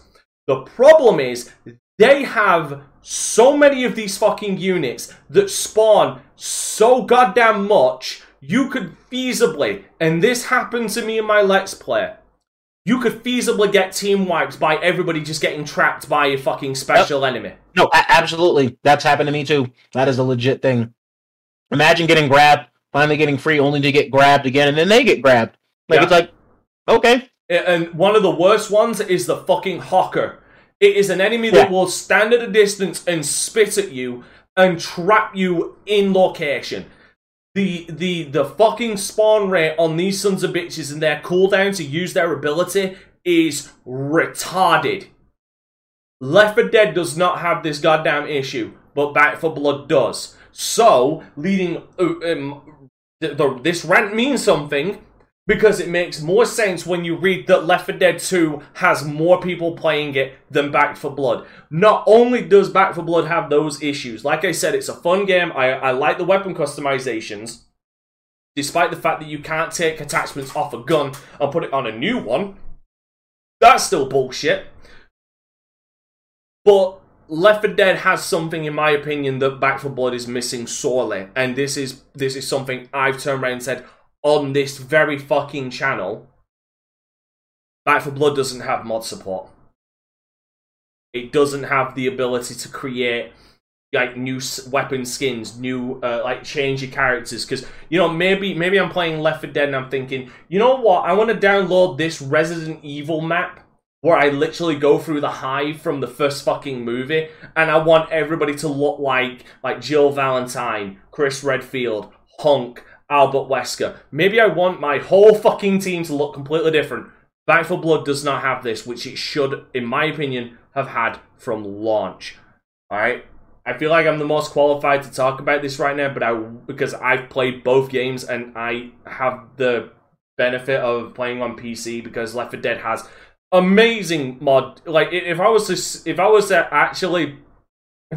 out a PC starter kit for prospective people who want to get onto PC, I would turn around and say Left 4 Dead 2, because Left 4 Dead 2, let's not forget, Left 4 Dead 2 has both Left 4 Dead 1 and Left 4 Dead 2 on it as well. including a slew of other modes like versus, realism, and multiple other things. It has so much more to offer. I would, and all the mod support as well I've just mentioned, that is why I would always turn around and say, if you want to get into PC gaming, one of the first games you should buy is Left 4 Dead 2 for that very reason. Now, I want to get everybody else's opinion on this. Jube, you are seemingly completely on board with what I'm saying, so, yeah. But I do want to hear any additional thoughts that you have. Lay them on us, brother. Yeah, I honestly feel like the game difficulty isn't very balanced. Like, if you're playing with bots at all, chances are you're going to be a failure. Like, it's the bots contribute literally negative 100%. Like, they are literally a detriment just because they exist. Yeah. Because literally they go down damn near immediately. A lot of times they definitely don't help you when you're being grabbed by something, so you'll just sit there and fucking die. Like, bots are just god awful. And that kind of definitely turned me off. There's things I love about it. Like, I do like the card system and how it works. There are definitely positives to the game there, but it needs some balancing and some spawn rate adjustments. Like, I could imagine the spawn rate being on higher difficulties, but they really be trying to like bend you over the couch on Recruit. Let me add this. My initial Let's Play of this, and I even allude to this in my Let's Play. Because here's the thing, this difficulty will fuck you with no lube. Because on Veteran, like, so there are 3 difficulties: Recruit, Veteran, and Nightmare. Recruit is normal mode. Do not let it dissuade you. Recruit is effectively normal mode of this game. It's not easy. Because at all. In Recruit mode, after you get a checkpoint after every section. So let's say in Act 1 there is 4 sections. You get a checkpoint after each section in that act. In Veteran, you only get 2. The second and the third. Nightmare, you only get 1 checkpoint, and that's the very first fucking level. Now imagine doing that with a 2-life system. Yeah. While you've also got the corruption cards constantly buffing enemies to have armor, making them deal more damage, making it so that if you kill them, they fucking explode. Yeah. Like, this game's difficulty needs to be tweaked. Because, like, the fucking... Like, I turned around and said in my Let's Play, we tried to do it on Veteran, because I thought Veteran's got to be the normal mod. We couldn't even get past in Act 1. We couldn't even get out of the door, bro. You get out of the door and you fucking die. Dude, you just immediately die. We tapped out, and like I consider myself like competent at playing video games. Me and the crew fucking tapped out because we couldn't even get past the 3rd section in the first fucking act. We just kept getting pounded and grabbed and downed by every single fucking special enemy that could spawn, from Reekers to Tallboys to fucking Hawkers. It was insane how much this fucking game would spawn specials. So look, you're being grabbed by a tall guy. Another one spawns right next to him, just waiting, just literally waiting for you to get broken out so he can grab you. Like, it's a super balanced issue. Like, it needs help. Yeah, and I'm not really trying to touch that game until it gets it. Zero. Yes. What number are you getting? Oh, 62. Cool. All right, gotcha. Wait, 62 on what? No, don't worry about it. We're done here. Background business. Yeah. Yeah, we'll look at you side-eyed for the rest of the stream. Okay. Now, also, I'd like to point out, like, Left 4 Dead 2 specifically, Left 4 Dead 2 is fucking old. Like, this game's been out for over 2 decades at this point. Yeah, like, hold on. When the fuck did this come out? When the fuck did you come out? I don't think this game is over. This game came out in 2009, and it's still out. It's like 12 years old. Well, you know, when you have mod support, that adds a lot of life to a game. No, Fallout 4 would like a word with you. But no, like it does. But no, he jokes, but it's the truth. And what's even funnier is the fact that Valve somehow still fucking supports this because they recently came out with a whole new fucking chapter in the game. It's a short one, but they came out with a new fucking campaign recently for it, which sparked fucking intrigue in the fact that, oh, maybe we'll get a Left 4 Dead 3. Like, this is, like, Back 4 Blood to me is Left 4 Dead 3 done by people who, like, what remained of the team that did the original. Because, like I said, it just makes you wish that it was more like Left 4 Dead with some of its features. Like I said, I like the corruption cards as well, but adding that to the difficulty fucking spawns, like the fact that enemies can be armored so they take more bullets, and the randomness, the thing that boggled my fucking mind, and this is a nitpick. This is a nitpick, 100% a nitpick. But I look at the AK-47 I'm holding, the bare bones AK-47, and I question, what sadistic bastard thought that it would be a good idea to make the basic AK-47 only have 20 goddamn rounds? Yeah, that's the other thing. Yeah, bullets. Some of these guns, I'd be like, "Are you serious?" Also, the sniper's hot garbage. Not the 50 cal, because we basically all use 50 cals to beat that fucking. The 50 cal is good, but anything outside of that, not great. Not great at all. Like, for some reason, the Chris Vector I had throwing a fucking scope on a fucking SMG, like a 4x scope, a 4x scope on a UMP-45. Why? Like, you literally just invalidated its whole existence. I'm like, why? This is why I turned around and said, even in the goddamn beta, when I did my video on that, they needed to add the ability to remove mods from a gun. Because I don't want to be standing here with a goddamn UMP-45 with a fucking sniper scope on it. Because you end up hip-firing the fucking... Because here's the thing. The absolute worst thing is, you end up hip-firing the guns more often. That is like my #1 rule with this game now. Don't bother ADSing. Just fucking hip-fire. Because by the time you line up a shot to get the fucker sprinting at you, you're already seeing the fucking wrinkles on his face and the worms moving under his skin, because he's already like inches away from you by the time you line up the fucking shot. Yep. Fair. Ugh. And it has so much potential, but it's just and a Chris balanced terribly. What, Jube? In fact, you know what? I want to pull everybody's opinion on this. Anybody with a fucking FPS background, anybody in chat with an FPS background who knows about the Chris Vector. Alright? What fucking sense does it make that the Chris Vector has 19 bullets?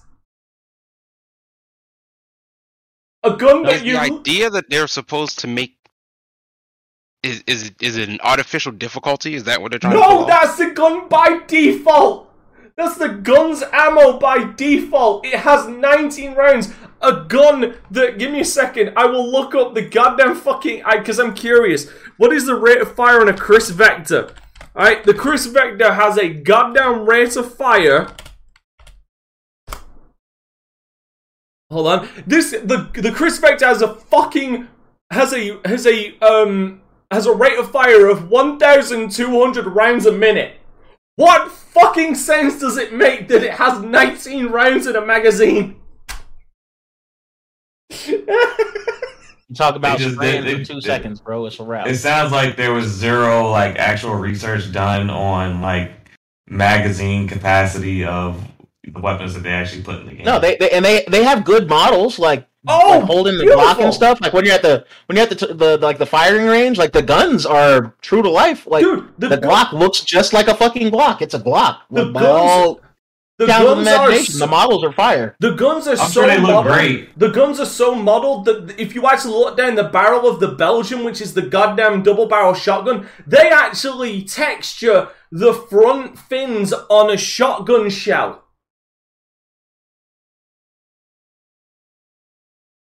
By the way, you turn around and say it's 2 seconds and it's over with a 19 clip Chris Vector. Dude, guys with erectile dysfunction last longer in bed than that. They last longer than the satisfaction of that fucking gun. Sorry, oh my god, sorry, I kind of went on a fucking rant with this. This was like, this has been it's been like bottling up, and this just solidified my problems with this fucking game. See, this is... I can't remember, but I don't believe Back 4 Blood has a versus mode. I believe it does. Give me a second. Does it? Because I know it has a horde mode. I think it does. I think there's a mode where you can play as the. Back for Blood. Yeah, Back for Blood versus mode. Yeah. Okay, so it does. I'm curious to know how much people are getting, like, how I want to know the win-loss ratio from cleaners to ridden. Because I guarantee you, if it's anything like the actual fucking in-game, ridden are winning like 90% of the fucking time. If they can, like, trap you that much. Yep. Does anybody have anything to say outside of me and Jubei? Nope. For me, you said it all. You played the game, I never did, so I can't comment on it. Zero? The only, I mean, outside of, like, it just doesn't seem to nail the things correctly that Left 4 Dead did. I do always kind of look at certain things as, like, products of their time, right? Like, Left 4 Dead is sort of extended way beyond that. Like, that type of game, I think specifically, was of an era. In the same way that, like, Among Us was of an era. I'm just curious if that type of game, even if Left 4 Dead came out today, would it do numbers the same way Left 4 Dead used to when it came out years before? My thought would probably be no. I have like a more long-winded rant, and I was like, I don't know, man. Don't people still have friends? Because, like, all I see is a bunch of single-player things, and I was like, that's not how I grew up playing games. But I wonder, like, that level of gaming seems to have disappeared in some form or fashion, and it's not completely true because, like, Dead by Daylight's still out here. No, I'll give you one more accurate to what you're talking about. But you are right, it hasn't disappeared. It's just kind of gone more into the background niche. But in the last couple of years, like, just this year, we've had one re-release and a new release of a similar type of game in World War Z and Alien Fireteam Elite. And Alien Fireteam Elite is, pun intended, fire. I love that game. Like, they're both horde shooters. Like Left 4 Dead, just in a third person. And, the idea is, like, are they... And I don't know. I only got to play World War Z. I forgot it existed, but it's on PS Now. It was fine. I didn't have that much fun with it, but it was okay. But, like, are they... For lack of a percent, are they popping? Like, are they jumping off? Fireteam Elite did well, to my knowledge, but it wasn't, and honestly, I think with something like Left 4 Dead, it was more of a lightning in the bottle moment. Right. Like, to turn around and say, well, anything, like, of that genre hit the same numbers, it's like some genres have more lightnings in the bottle than others, like first-person shooters. Like, you had Call of Duty, Battlefield, Halo. Like, that's because there's just so many of them than horde-based shooters like this, where they don't catch the lightning in the bottle as much because the genre isn't as saturated, if you will. For every Halo that you have a legendary, you have a turning point, you have I'm just trying to think of, like, obscure, didn't do so well first person shooter. But then you've got but you get my point, but then you also have, like, the gems, the diamonds in the rough, like Terminator Resistance, which made by the same guys who did Rambo the video game, somehow made a fucking amazing first-person shooter in Terminator Resistance. Didn't sell gangbusters, but it is one of those hidden gems that you should go and buy if you are a fan of the Terminator license. Okay, so maybe you're right. I mean, it might just be that genre isn't particularly well represented anyway, so it sticks out more when there are failures, as opposed to the many first-person shooters that just fall by the wayside compared to all the good ones that I focus on. Yeah. Well, at least that's how I see it. And another good example, for every Gears of War, there's an Army of Two. Like, Army of Two wasn't bad, but it kind of fell by the wayside, and then went shit with 40th Day, and then the Devil's Cartel, which was even worse. Yeah.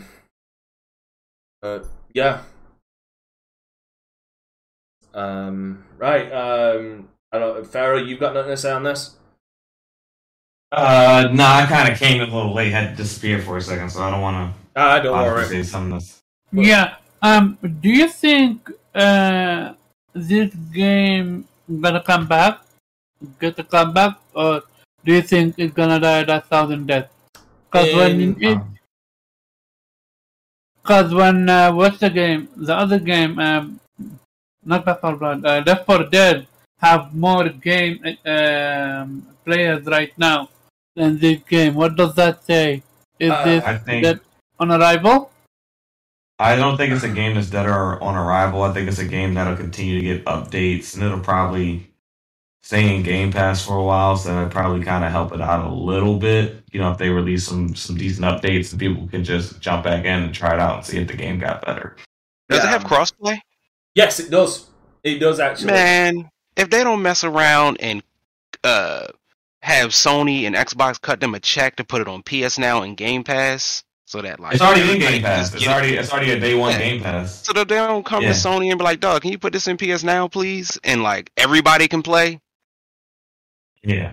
I mean that works, but you also need to make the game more playable. You need to make it more viable. And you need to make the guns a little bit more realistic, because people will, go from COD to that and be like, "What the hell is this?" I feel like they might expand on the campaign, like they might add more of the more to the campaign, but how long that's going to take is anybody's goddamn guess. But the fact that and I'm not saying crossplay is a hindrance, because you could like, fuck, I can't believe I'm about to praise this, but fucking Bethesda and Fallout 4 proved it's possible. You can have mods on console. So, like, just allow the PC community to have the modding tools to be able to put mods on. Like, you can have a curating system like Fallout. Like, just let the PC community do what they do best.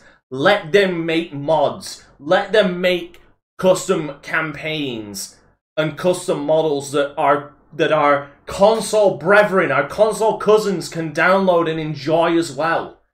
Like, I feel like that's something as well that, again, I feel like Fallout 4 eventually embraced, that definitely helped. Because, I mean, there's a Michael Rexecutioner, who's a Patreon of mine, was watching my Fallout 4 play. After I recorded last night, I was playing some Fallout 4 while he was watching on my Patreon stream. And I was going through some of the mods I had installed on Fallout 4, and the first thing he asked for me is that available on PlayStation? Like, the PlayStation mods? And I was like, yes, it is. And I'm like, and it's the epiphany of, let PC be your backbone. Like, you can put out your own official content, but let PC do what PC does best, and let us mod. Let us create some creative stuff so we can keep the game alive on both console and PC. Like, just imagine that. Imagine if Left 4 Dead, imagine if they re-released Left 4 Dead on current generation consoles, and you had the ability to download mods. Like, yeah, they take up space, but they're using the same in-engine thing. There's nothing massively different about it. But you can download these mod campaigns. Imagine how fucking popping that would be. That's what Back 4 Blood needs. It needs to allow console players to say, okay, I want to play that campaign because that campaign's got 5 stars and everybody seems to love it. I'm going to try that. Or I want to mod this enemy to look more like the fucking liquor from Resident Evil or some shit. Like mods can't. They'll have a Lady D mod. The tall guy's now Lady D with a big giant extended arm. Oh wow! Yeah. or the fucking Reekers now, Thomas the Tank Engine coming at you. Do we know? Did they get at any streamers to help with this? I don't know. Put it on the map? I'm sure they did. I'm sure they reached out to streamers and said, "Hey, can you play this for Because I've seen a couple of people I follow play it, but like they played it and moved on. They didn't seem to enjoy it. They just got a check.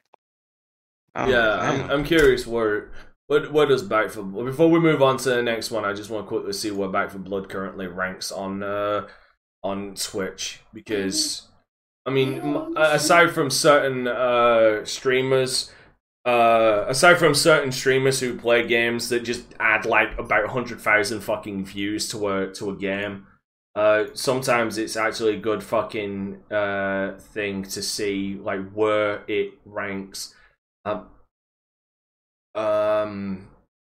Right, so it's currently max. It's currently, and unfortunately, this doesn't tell us how many streamers are streaming it, but but overall, it has 8,700 viewers watching it over who knows how many streams.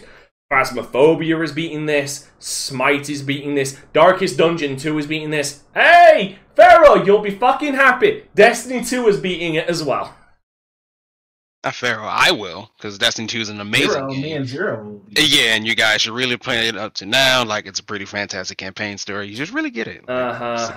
Solid FPS. You should really play it. Like, apparently Halo's supposed to be coming back, but it's not going to beat Destiny. So it's like, yeah. The gunplay is second to none.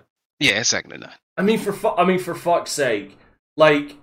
I would expect Halo to kind of curb stomp Destiny because it's we'll have to see, because I mean, for fuck's sake, somehow, just some fucking how, like I'd just love to sit people down somehow.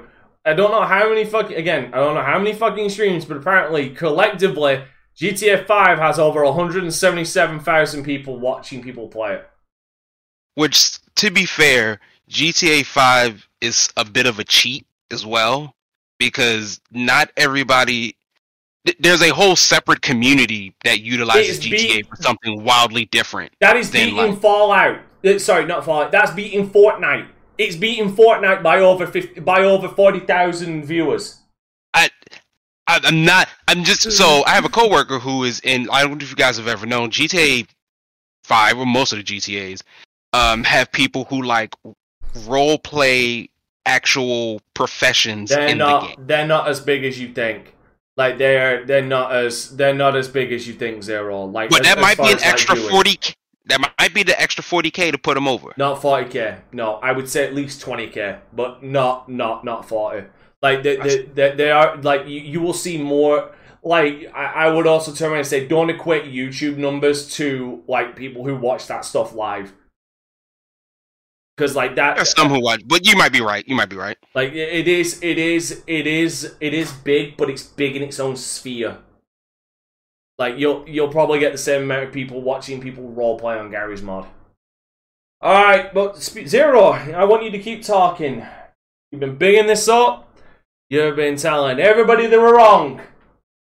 I want the Zero impression, which is now officially going to be a segment. If ever you need to talk about something, it will be called Zero impression. I really wish FC was here. I'd light him up. Light him up. Talk. Tell us. Preach from the gospel. Preach from the gospel of Guardians of the Galaxy. Tell us why we were all wrong. Go ahead. You got the floor, my man. It is an impressively fantastic game. And there's a part of me, I knew it, but that's why I backed it when we initially saw it. And it was largely because, yes, it looked like Avengers, and the first showing was probably running off a Switch, so it did not show well. But in a game like this, half the battle is nailing the people who are on screen. You know, when I played Days Gone, my favorite thing I liked about it, I like Deacon. Like, he's just not a dude I play. Like, I was really interested in Deacon. I think he's a really cool character. So is Boozer. So is everybody else. The Guardians are sort of a fun group of people to play with. Like, they're video game people. Like, they pop right out of a comic book or a video game. They're not hyper serious. They, you know, have moments of, you know, levity, depth, sadness, anger, all that type of stuff. But at its core, it's just this very fun game about these sort of misfit group of superheroes who just exist in the universe. I think they did a very wise decision of like not doing. They didn't fall into the Avengers trap where the characters look kind of, sort of, maybe like the movie equivalents. And so there's this weird like disconnect where like the guy who plays Hulk looks a little like Mark Ruffalo, but not a lot like Mark Ruffalo, so it looks like somebody drew a bad version of Mark Ruffalo. So it keeps invoking like, well, this is the movie, and it's like, this isn't the movie. Yeah, these Guardians, Gamora and like Drax look very more comic accurate than their movie counterpart. These Guardians are not the movie counterparts at all. These are their comic book incarnations almost to a T. And you know, however various comic book incarnations they have.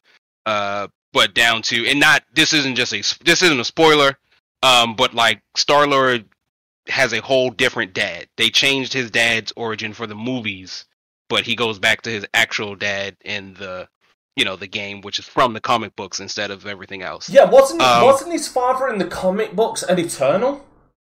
He is, he's I forgot what they're called.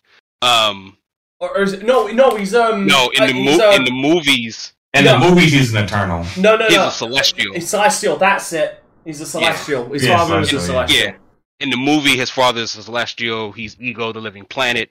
In the comic, Ego is just a living planet. He's not anything other than just a planet that happens to be alive. Yeah. So, the combat... so, let me put a couple negatives. It is not a technically impressive game.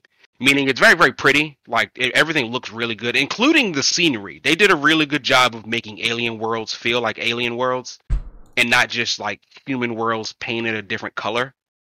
But the lot of like clipping through enemies, or you'll see like hair running through arms, things of that nature. I like fell off and landed on Rocket and just sort of floated in midair for a minute before I had to move, and like then I landed on the ground. So it's not the most technically sound game, but it's not enough that breaks the game or makes it bad. It's just enough to look weird. But they're clearly, I think whoever sort of designed this or designers behind it clearly just understood the assignment. Like, at first I thought that playing with just Star-Lord would be a bit of a hassle, but it's much more like Final Fantasy 15, which I think most of us can agree the combat wasn't the problem with that game. Yeah, not at all. No, it was half the game missing. Yeah, like you know, half the game, and probably, you know, nobody really cared about Prompto. He sucked. But yeah, like the combat wasn't that, and so that's what you're doing. You're controlling the other four Guardians, and it can get kind of hectic. Because essentially each Guardian has 3 skills, and so you have to hold a button, choose a Guardian, and then choose the skill you want from there. Fortunately, when selecting, of course, time slows down, and you sort of move quickly. Peter mainly just uses his guns. He has a melee that is useful, but you'll be mostly shooting for the entire time. Combat is a little stiff, but that's, I think, largely the character you're playing as. Peter's a guy who shoots guns. He doesn't do much other than that. So, you know, he can move because he's got jet boots, but for the most part, he's on the ground or like hovering in the air, shooting at things. And that's going to be the primary way you're attacking. His guns have elemental charges that change throughout. There are 4 each, so you can sort of switch between each elemental. Obviously, elemental charges do better or worse on certain enemy types. And you just sort of run through this. The big super move is once you've built up enough meter, it's a concept called a huddle, where essentially the team coming us up and like, this is tough, this is challenging, or they're like, we're whooping ass, dog, we are the greatest, and you have a choice to make, and your choice, depending on what you choose, will have a different effect. And it's just 3 effects, so none of them are particularly that great. One is basically your whole team gets powered up. The other is basically just you get powered up. And then the last one is just your bar just gets refilled. So I'm sorry, just you describing that makes that sound like the funniest shit ever. Like, just suddenly in the middle of a fight, they all huddle up like this, like a football huddle, and they're like, "Man, we're fucking killing it." Okay, how we gonna fix this? Yes, and then like you're looking from Star-Lord's perspective, so they're looking at you and you're looking at them, and you're talking, and then of course I don't know what it costs them to get the music in this game, because I know music isn't cheap, but they've got an excellent soundtrack. So once you initiate the huddle, Peter's soundtrack kicks in, and it's always a random hit from the 80s. And it takes over the battle music, and it just keeps running until the battle is done. Or actually, I can't remember because I finished all battles with it. It might be until the battle is done or until the mode actually runs out. But it's like a wonderful mechanic because it kind of gets you pumped up when you just get that like right song. And again, if anybody's ever seen the movie, one of the highlights of the movie was the soundtrack itself. And so that's something they've taken into account in making sure that the music of Guardians is just as important as everything else. It is very, very oddly close to, I think, an evolution of a Telltale game. Okay. This feels like the natural evolution of where we probably would assume Telltale would eventually start doing, and that it is a lot of dialogue. But none of it feels wasted, and it's because they're so funny or just interesting. Like, Drax is still himself. He's very, very literal.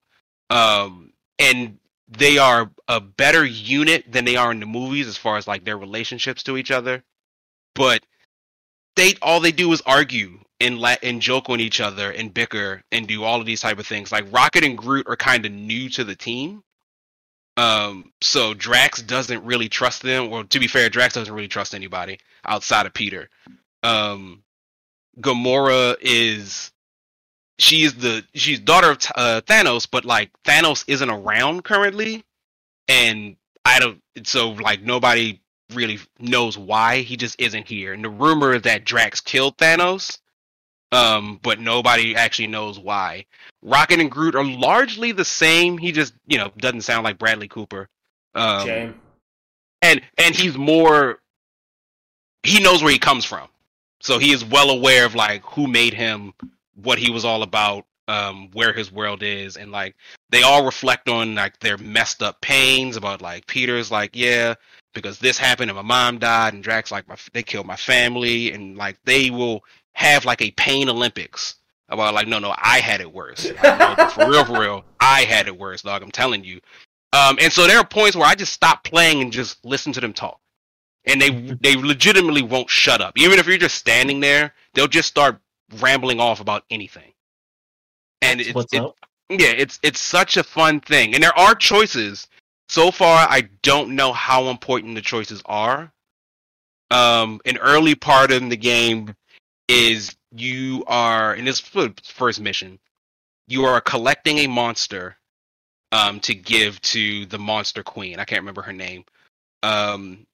And basically you're trying to trick her. So the option is you can give her Groot, or you can give her Rocket. Yeah, we saw that in the demo. Yeah, and like, everybody has their own things, and when you make the decision, you make the decision. I do not know if later on that decision plays into anything, but like a Telltale game, when you make certain key decisions, it like puts a marker up top. So it said like Rocket remembered that you looked out for him, or Groot remembered that you were an asshole. And so I don't know what that does so far. Does it actually say that? Does it actually say Groot remembers you're an asshole? It does not. Does. Damn it. There's a scene where Drax, they're trying to get across a canyon, and Drax is like, I can just throw Rocket. And it's like, don't throw Rocket. And you have a choice. You can be like, throw him or don't throw him. I chose not to throw him, but it said like, Rocket remembered your kindness. I'm like, okay, I guess that will come back up at some point. Don't know when that's coming up yet, but hopefully it will. There are some cast of characters who I think we'll all be familiar with. Some we probably won't, because this leans real heavy into the comic side of things than the movie side. I would love it if they said he remembered you were an asshole. Yeah. Like I said, I mean, they do like each other, but like you can tell it's like the thinnest of lines between like, all right, you getting on my nerves, and like you still cool and you are useful to me, but like it's only gonna go so far before you get on my nerves and I had to kick you off my ship. So I think that the dialogue is just so very good. And I don't know who. Oh no, a Guardians writer wrote this. Yep, he did. And I think I think that was part of it. Because I'd have to look up. I wonder who wrote the Avengers game. Probably just some rando who probably wrote some. I would be very intrigued. I just really want to see this fucking huddle. I'm not kidding. I just really. Oh, the huddles, yeah, and it's like it goes like pink and everything. If you pull the thing up, just I'm trying. Find it. It's awesome. Oh, Hood. No, is that Hood Leroy? I'm trying to. The concept alone just makes me like laugh. Because I just in my head, like the most Guardians thing would be in the middle of the fight they do it, and then like halfway through the huddle they all look up and look towards the enemy, and then go back into the huddle. Like so, still like waiting. Yeah, so like they're really I think they again part of why a superhero game, I think more importantly than any others, like it has to nail the characters who you're representing. Yep. Because these are already characters. Oh my god, he's not actually kidding. Alright, I'm gonna bring it up on screen now. He's not actually kidding. The huddle. He's not actually kidding. They legitimately actually fucking huddle up.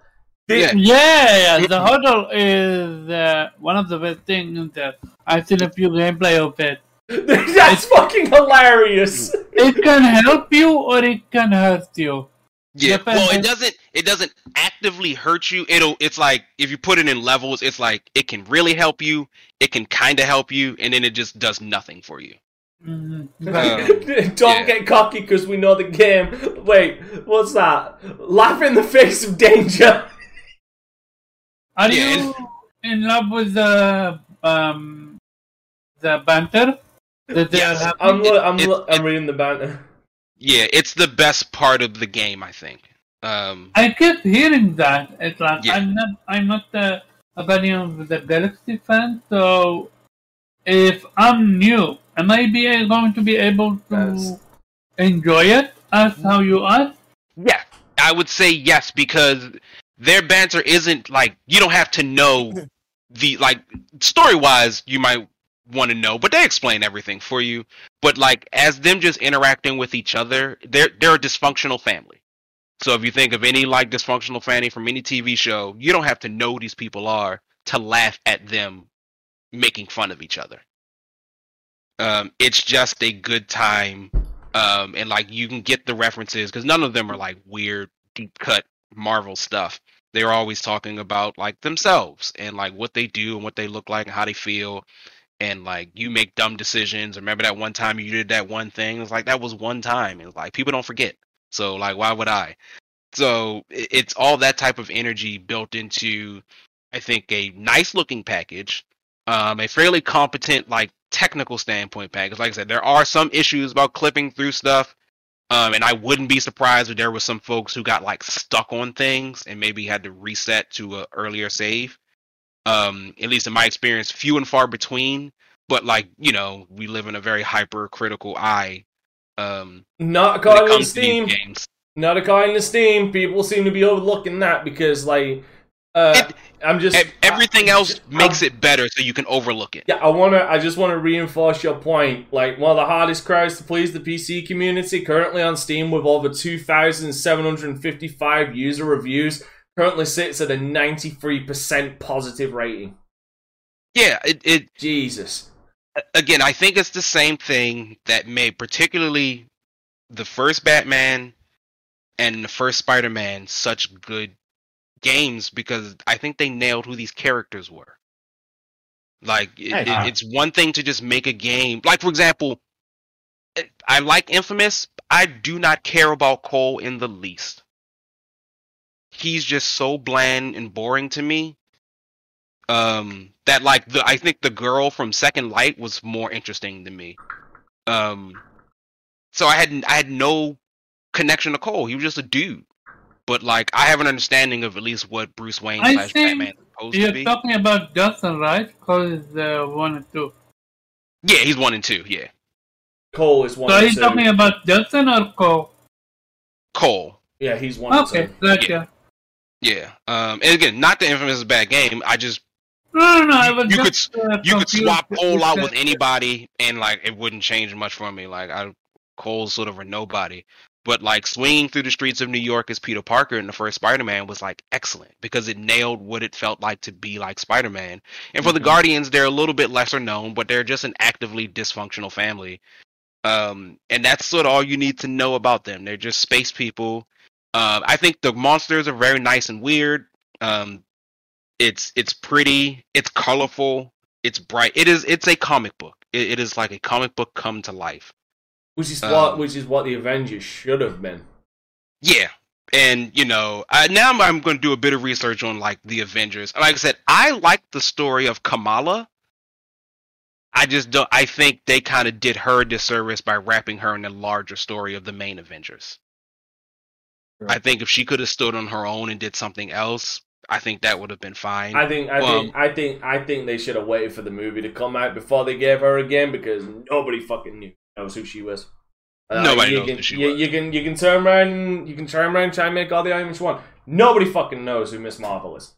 Fucking nobody. No. Nobody cares. Yeah. Comic fans don't even care. That's why her comics don't sell. Yeah. And like I said, for her, that Avengers story I don't think served her well because that's not necessarily her story. She has a very specific sort of story that focuses on her that the Avengers didn't do because we were focused on the Avengers. And that to me like did a disservice. And the Avengers as a unit, that story just wasn't that interesting. It wasn't. The combat feels a little more weighty in Guardians, not that much. And again, largely because you're playing as Peter and he's shooting people. But I can go on and on about this game. I recommend it. I think I'm on like chapter 6. I don't know how many chapters. But I highly recommend it. It's probably one of my favorite games of this year. And I say, just believe in me. I will never steer you wrong with games. Bugsnax. Hades. First of all, Bugsnax got new DLC coming out. Giant Bugsnax. Okay, first of all, curb your fucking ego right there. Okay, first of all, Bugsnax. Yeah, go. First of all, fuck off. Well, I wouldn't say you got lucky, but first of all, niche. Second of all, Hades, motherfucker, that game was successful, and everyone was talking about that game long before you. This is like the first game. It wasn't until Xbox got it on there. They were like, oh, this game's good. Like, I'm telling you all that for forever. This is the only game you could turn around and say you were completely right about. But I do actually want to ask this because I will straight out say it first. You have actually sold me on this game. I am going to put this game on my wish list so I can remember to buy it in the future, but I am 100%. No, Hades I already own. No, Guardians. He has actually sold me on Guardians. Right? Oh, I just bought it. I just fucking bought it. We're good. Yeah, no, I've seen people. Well, it's because you've got money, motherfucker. Now that we lost FC, we got to go to Moneybags number 2, Jubei. Yeah, Moneybags with $1,000 keyboards. The $1,000 keyboards and the $2,000 fucking chair. But I think we should do this. I wouldn't mind if we don't have something. I feel like we should definitely do this. The cast recommends something. Or a game, like, and they try and, like, just, if it's a good game, can't be shit game, so it can't be Destiny 2. You can't sell us on that. Okay, can I go first? No, because I feel like we should, because honestly, I think we've hit our limit. I think but I do want to know, well, I already know Jubei's been sold, Nick, 'cause he literally just bought it, but Pharaoh, Omar, and I'm sold on this game. Has Zero sold you on this game, Pharaoh, Omar? I was already, go ahead, Pharaoh. I am, it's a game that I'm willing to try. I mean, most of my issues with the game is that it just didn't show well from a gameplay perspective. I thought the story and everything, it looked really promising. So if they took care of the frame rate issues and things like that, I will definitely be looking forward to it. Oh, we're convinced they showed footage. The first footage we saw, Zero came around to my understanding that I'm fucking certain they were showing the Switch version. Yeah, it really didn't show well. And it sucks because even on, like, you go up and down Twitter, it's a pretty game. Like, it actually looks quite well. Even the character models, like, hold up pretty well. So, what's the stigma then behind it not being well? Like, I know the game is amazing. Like, I've not played it, but I've seen many people that are playing it and loving the fuck out of it. And yet, there is this stigma in the air that when you're talking about Guardians, they're like, yeah, Avenger 2.0 or something like that. Like, and you're just listening to FC. Yeah, well, and I think one is because it's not made by the exact same people, but like Square Enix did do both of them. Yep. And so like when you boot up the game, that big old Square Enix thing comes up. So people are like, oh, the last Square Enix game that they made was Avengers, so this is just Avengers in space. It's gonna be trash. And full of microtransactions. Yeah, do you think this would have? That stigma definitely comes from the fact that they fumbled one of the biggest goddamn properties of the 21st century as well. Right. Do you think this would have helped its case with the demo? You know what? I'm actually just to say I would say it would personally. Yeah. If you start honestly, yes. Because it's like the first mission. If you do like the Monster Queen thing, and you end the demo right around the time you meet her, I think that's a good introduction into like the Guardian. You will have gotten your first elemental power by then. You will have understood the team unification, and you will have understood like how each character does their own thing. And if you end it right at like, okay, here's the Queen, that would be a pretty solid demo. And if you like it, you like it. If you don't, bye. Yeah, if you don't, if you don't. Oh, there's a demo right now?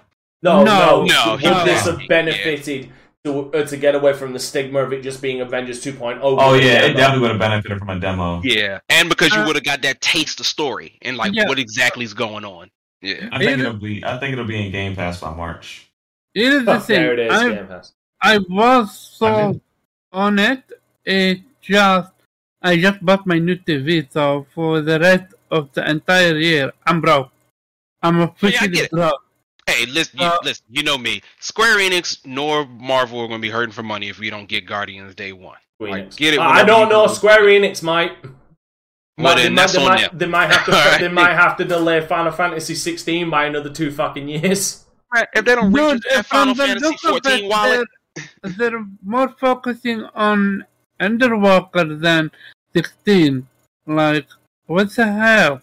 Whenever they want to like make extra cash, they just release that Final Fantasy Remake 2, and we good. And you of course, 2 and 3, and we're golden. Now, speaking of releases, I think we should release ourselves from this podcast. So, first of all, let's get to the outros. Jubei, where can the people find you and get your hands? Well, you can find me now, probably about to play Guardians of the Galaxy, because Zero was very persuasive. And I will be dipping my toes back in the Moonglow Bay also, this week. So, single-player experiences for the week, and I'll call it good. Alright. Omar, where can people find you? People can find me waiting on my freaking TV. on Twitter. And on my YouTube channel, Gameplayer. Last week, 2 days ago, we had a fantastic showcase. We had Chris Wright on it, and the week before Jay Vardy. And this week, maybe I will have Moosh on, or maybe I will have someone else on. But other than that, yeah. Great show. Pharaoh, where can people find you, man? You can find me on Twitter at Pharaoh Bizarre. I stream at Twitch at Land of Pharaoh. You can search Pharaoh Bizarre on YouTube. I'll be there. Pharaoh Bizarre on Facebook. I'm there. And yeah, that's me. Alright, you can find me at Dante Crisis on Instagram, Twitter, and the Dante Crisis on Facebook. Dante Crisis on Twitter, on Twitch, YouTube, and DLive. You can find my Patreon, Dante Crisis. I'm sure it'll be fucking somewhere. You can also find me on your girlfriend's contact list as well. Zero, where can people find you? And more importantly, where can they find us, sir?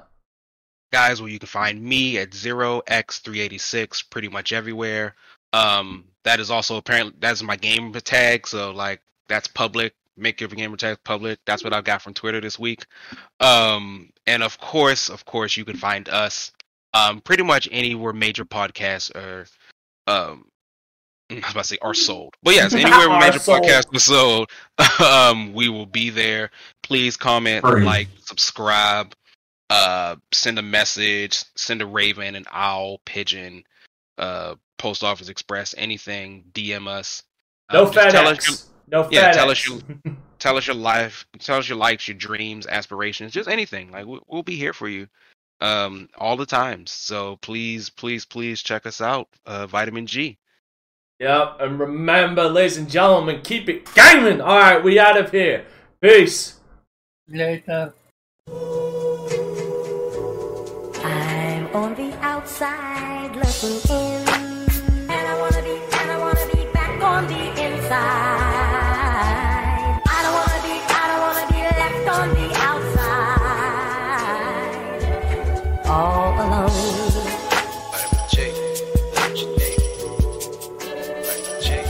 All alone.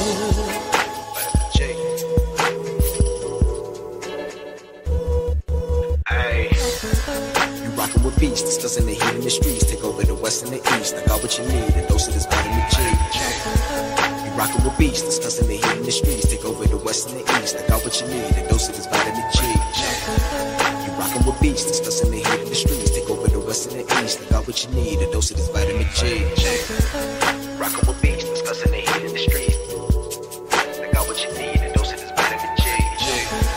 You rockin' with beats, discussing the heat in the streets. I got what you need, a dose of this vitamin.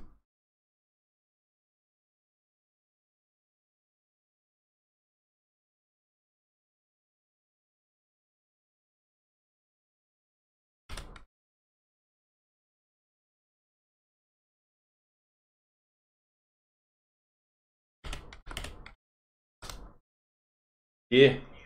Yeah, I can hear you.